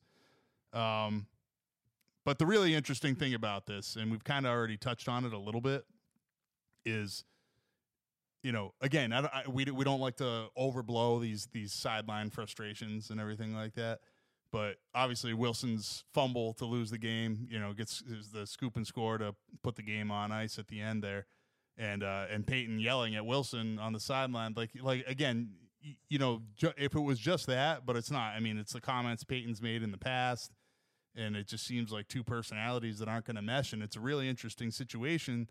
Because Sean Payton, after this year, he's still due 4 years, $72 million, and Russell Wilson, they have a potential out after the 2025 season, but he would still represent $85 million in dead cap. So, they're kind of stuck. It's like if you want to make a choice, like what are you going to do? Are you going to bring in like a top level mediator? You're going to bring in Dr. Phil to make this right? Is that what we're going to do here? But I mean, at the end of the day, these kind of decisions, whether we like to admit it or not, they come down to money. and the ownership isn't going to want to eat that kind of money on either one of these guys. So I don't know, man. I think that they're going to have to try and make nice. Wilson didn't really play that well in this game, but it's against the Jets defense, so maybe but if you're Russell Wilson, the Russell Wilson that we used to know, he did have a few nice runs, showed more athleticism than I thought he still had. Yeah, the announcer said early in the game, like he'd run it like 12 times up to that point throughout the season. 9 were either first downs or touchdowns. So I mean, like, efficient when he's going to the run, which he's getting a little older and he's not doing as much now. He's not relying on his legs, but you're right. He's picking his spots and he's being effective in those opportunities. But so I don't think he's horrible. I mean, I don't know. He still might be bottom 10, yeah, like we were talking about in those power. With all that said, arm not that good, Yeah, and anticipation again. He's got a great deep ball. He does have a great deep ball, but it is but just anticipation and feel of pressure lately, and I mean, fumbling it away in that situation when they had a chance to go down for the tying field goal. But it's just, what a mess when you think of everything they gave up for Wilson, then everything they gave up for Peyton to make they just keep digging deeper, basically. They traded, I didn't realize this, they traded the first round pick this year to the Saints, so it ended up being the 29th overall because it was through like 2 other teams. That pick got around. I think it was the 49ers pick. And then they traded their second rounder in this year's draft to get Peyton and a third rounder in this year's upcoming draft. And yeah, it's a lot for a coach. And to pay him that kind of money, all to hopefully, quote unquote, fix Russell Wilson. Hasn't happened yet. Ain't fixed right now. I mean, not at 0-5. I don't know. You talk about bad management. We were kind of picking on the Panthers before. Yeah, you traded away DJ Moore, you traded away McCaffrey. You traded up to the first overall pick. You gave up a boatload to trade. Like, that's pretty bad, but Broncos kind of rival that right now. So anyway, it's about time for us to wrap up this show because we are pushing 2 hours. I guess we had a lot to talk about, didn't we? Yeah, it's going to be a record. And we didn't even talk about NBA. We conspicuously ignored baseball this week because my little brother had another commitment, I guess. Couldn't make it tonight, and that's all right. But we always enjoy having the guys on, though. Might have a guest on Thursday, actually.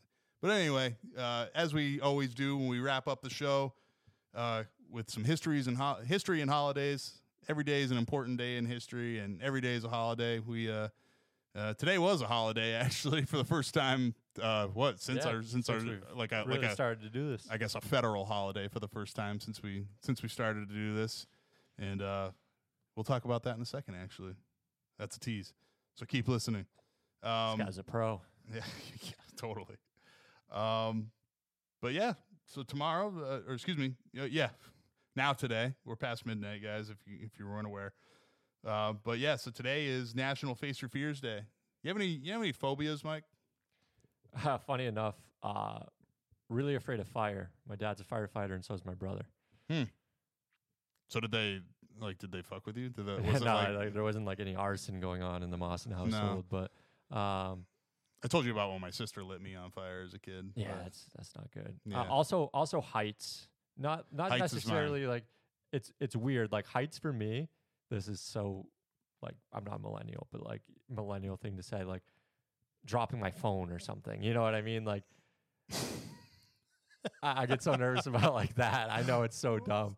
Okay, no, I think no. I can work with that because I think everybody's afraid of breaking their phone. So, but that's like fair. My knees do get wobbly. If I'm like I went to Costa Rica earlier in the year, and we went on like a land bridge, like to go down on to see a waterfall, and it was like high up in the air, and it like swayed. My friends were fucking with me and shaking it. I was like, that was a little scary. That would so heights is mine too, honestly, and I would I want to go skydiving, and I don't know, I guess it's like partially because of that, like face your fears, right? It's Face Your Fears Day, right?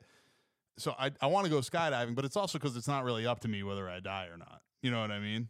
Yeah. Like if I'm up 40 feet up on a ladder, that's when I'm freaked out. So I think the bridge would mess with me too. But skydiving would be cool. I don't know if I would have the balls to get out of that plane though. I don't know. I can do it. I know I could do it. Like zip lining didn't bother me because again, it's like whatever. If the zip line fucking breaks, it's over. Yeah, but it's not up to me. But if it's up to my dumb ass when I'm up cliff jumping or something, like that shit's scary. You know? I hear you. So anyway, so I gotta give a shout out. Prayers up for Casey Rich. She has put up with me for now 15 years. It's official today. Congratulations. It'll be 14 years of marriage in December. But yeah, today is my meet-iversary. It's the day I met Casey. So yesterday was Casey's last day as a single woman. And I'm gonna post the whole story online because it's an article I wrote for Sandbox. But again, thank you Daisuke Matsuzaka, because she wasn't gonna give me your number if they didn't win the game. And they did. It was a playoff game against the Rays.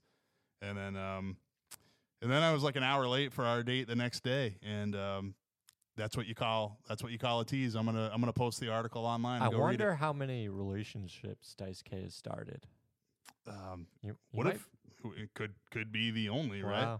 I mean, and where the hell is Daisuke? I mean, he could be like, a matchmaker over in Japan though, right? Like just fixing friends up left and right. Who knows, man?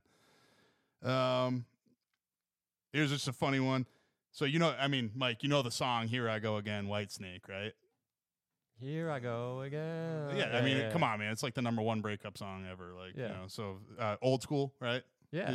Like you've seen that movie? Yeah. So, all right. So, interestingly enough, so this is when it actually topped the charts, was in October 10, 1987, I should say. But in 1982 was actually when they originally released the song, and I guess they doctored it up a little bit or something. So they actually came out with that song 5 years before. So classic, if at first you don't succeed story, right?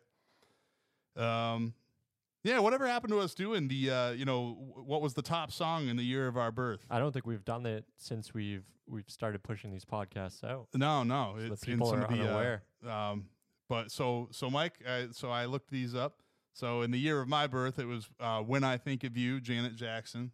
Great song. So okay, and then in this week in 1997, it was "Candle in the Wind," Elton John. I win. Better song. So love Elton John. Yeah, I think I gotta go with "Candle in the Wind" as well. Especially saw it live at Gillette last summer. Oh, you saw Elton John live? Yeah, oh, really? His farewell tour. Yeah, it was awesome. Oh, there you go. All right, moving on to October 11th. Tomorrow is National Stop Bullying Day, and so I'm going to be an asshole with this one, and I'm not going to condone bullying. Obviously, bullying is shitty, and yes, we should stop it as much as we can. But here's the thing: you can't stop bullying because there's shitty people.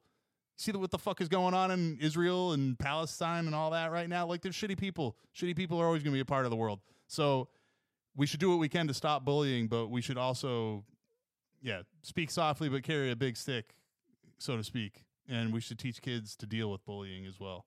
Yeah, so kind of along that same route, when I was in middle school, it was huge stop cyberbullying.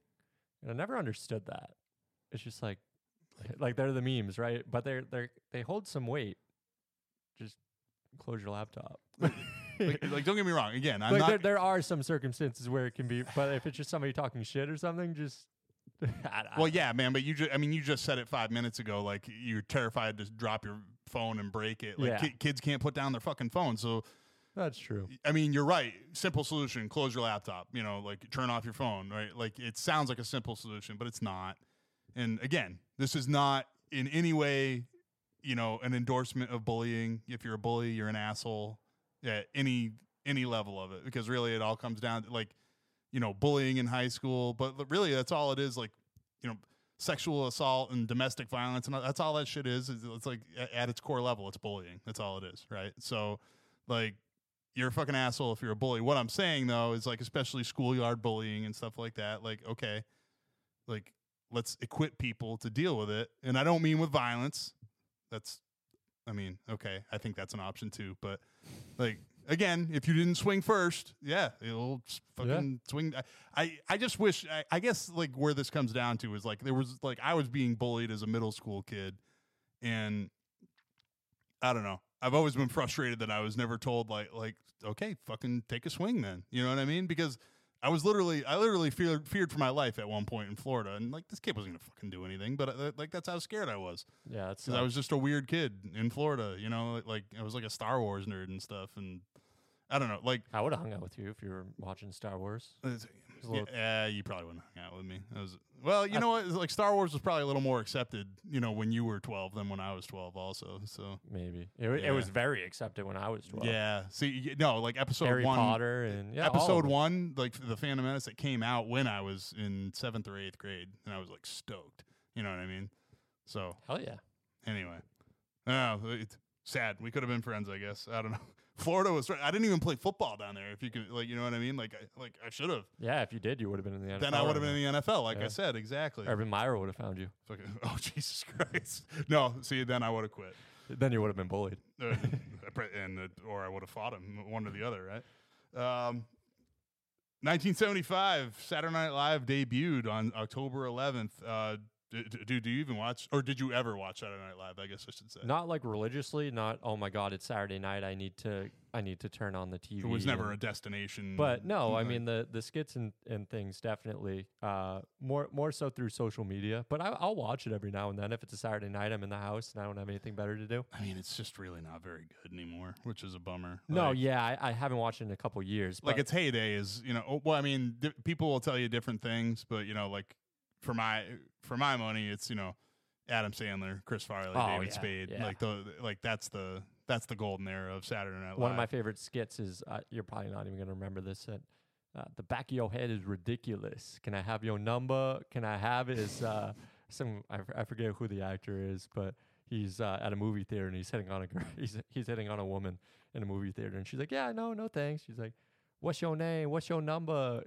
You gotta look it up. It's hilarious. Okay, so that's your favorite. I think it's got to be one with Chris Farley. You know, I'm thinking like when they're all like, it's like him, Sandler, and David Spade all dressed up as women, and it's just, and Chris Farley's just like give me that, I'm starving. He's like joking at him, Sandler. So yeah, I know what you're talking about. That's probably not my favorite. Like Will Ferrell's really good. Jimmy Fallon sucked. He laughed. He ruined all of them. You can't help but laugh with him, but come on, man.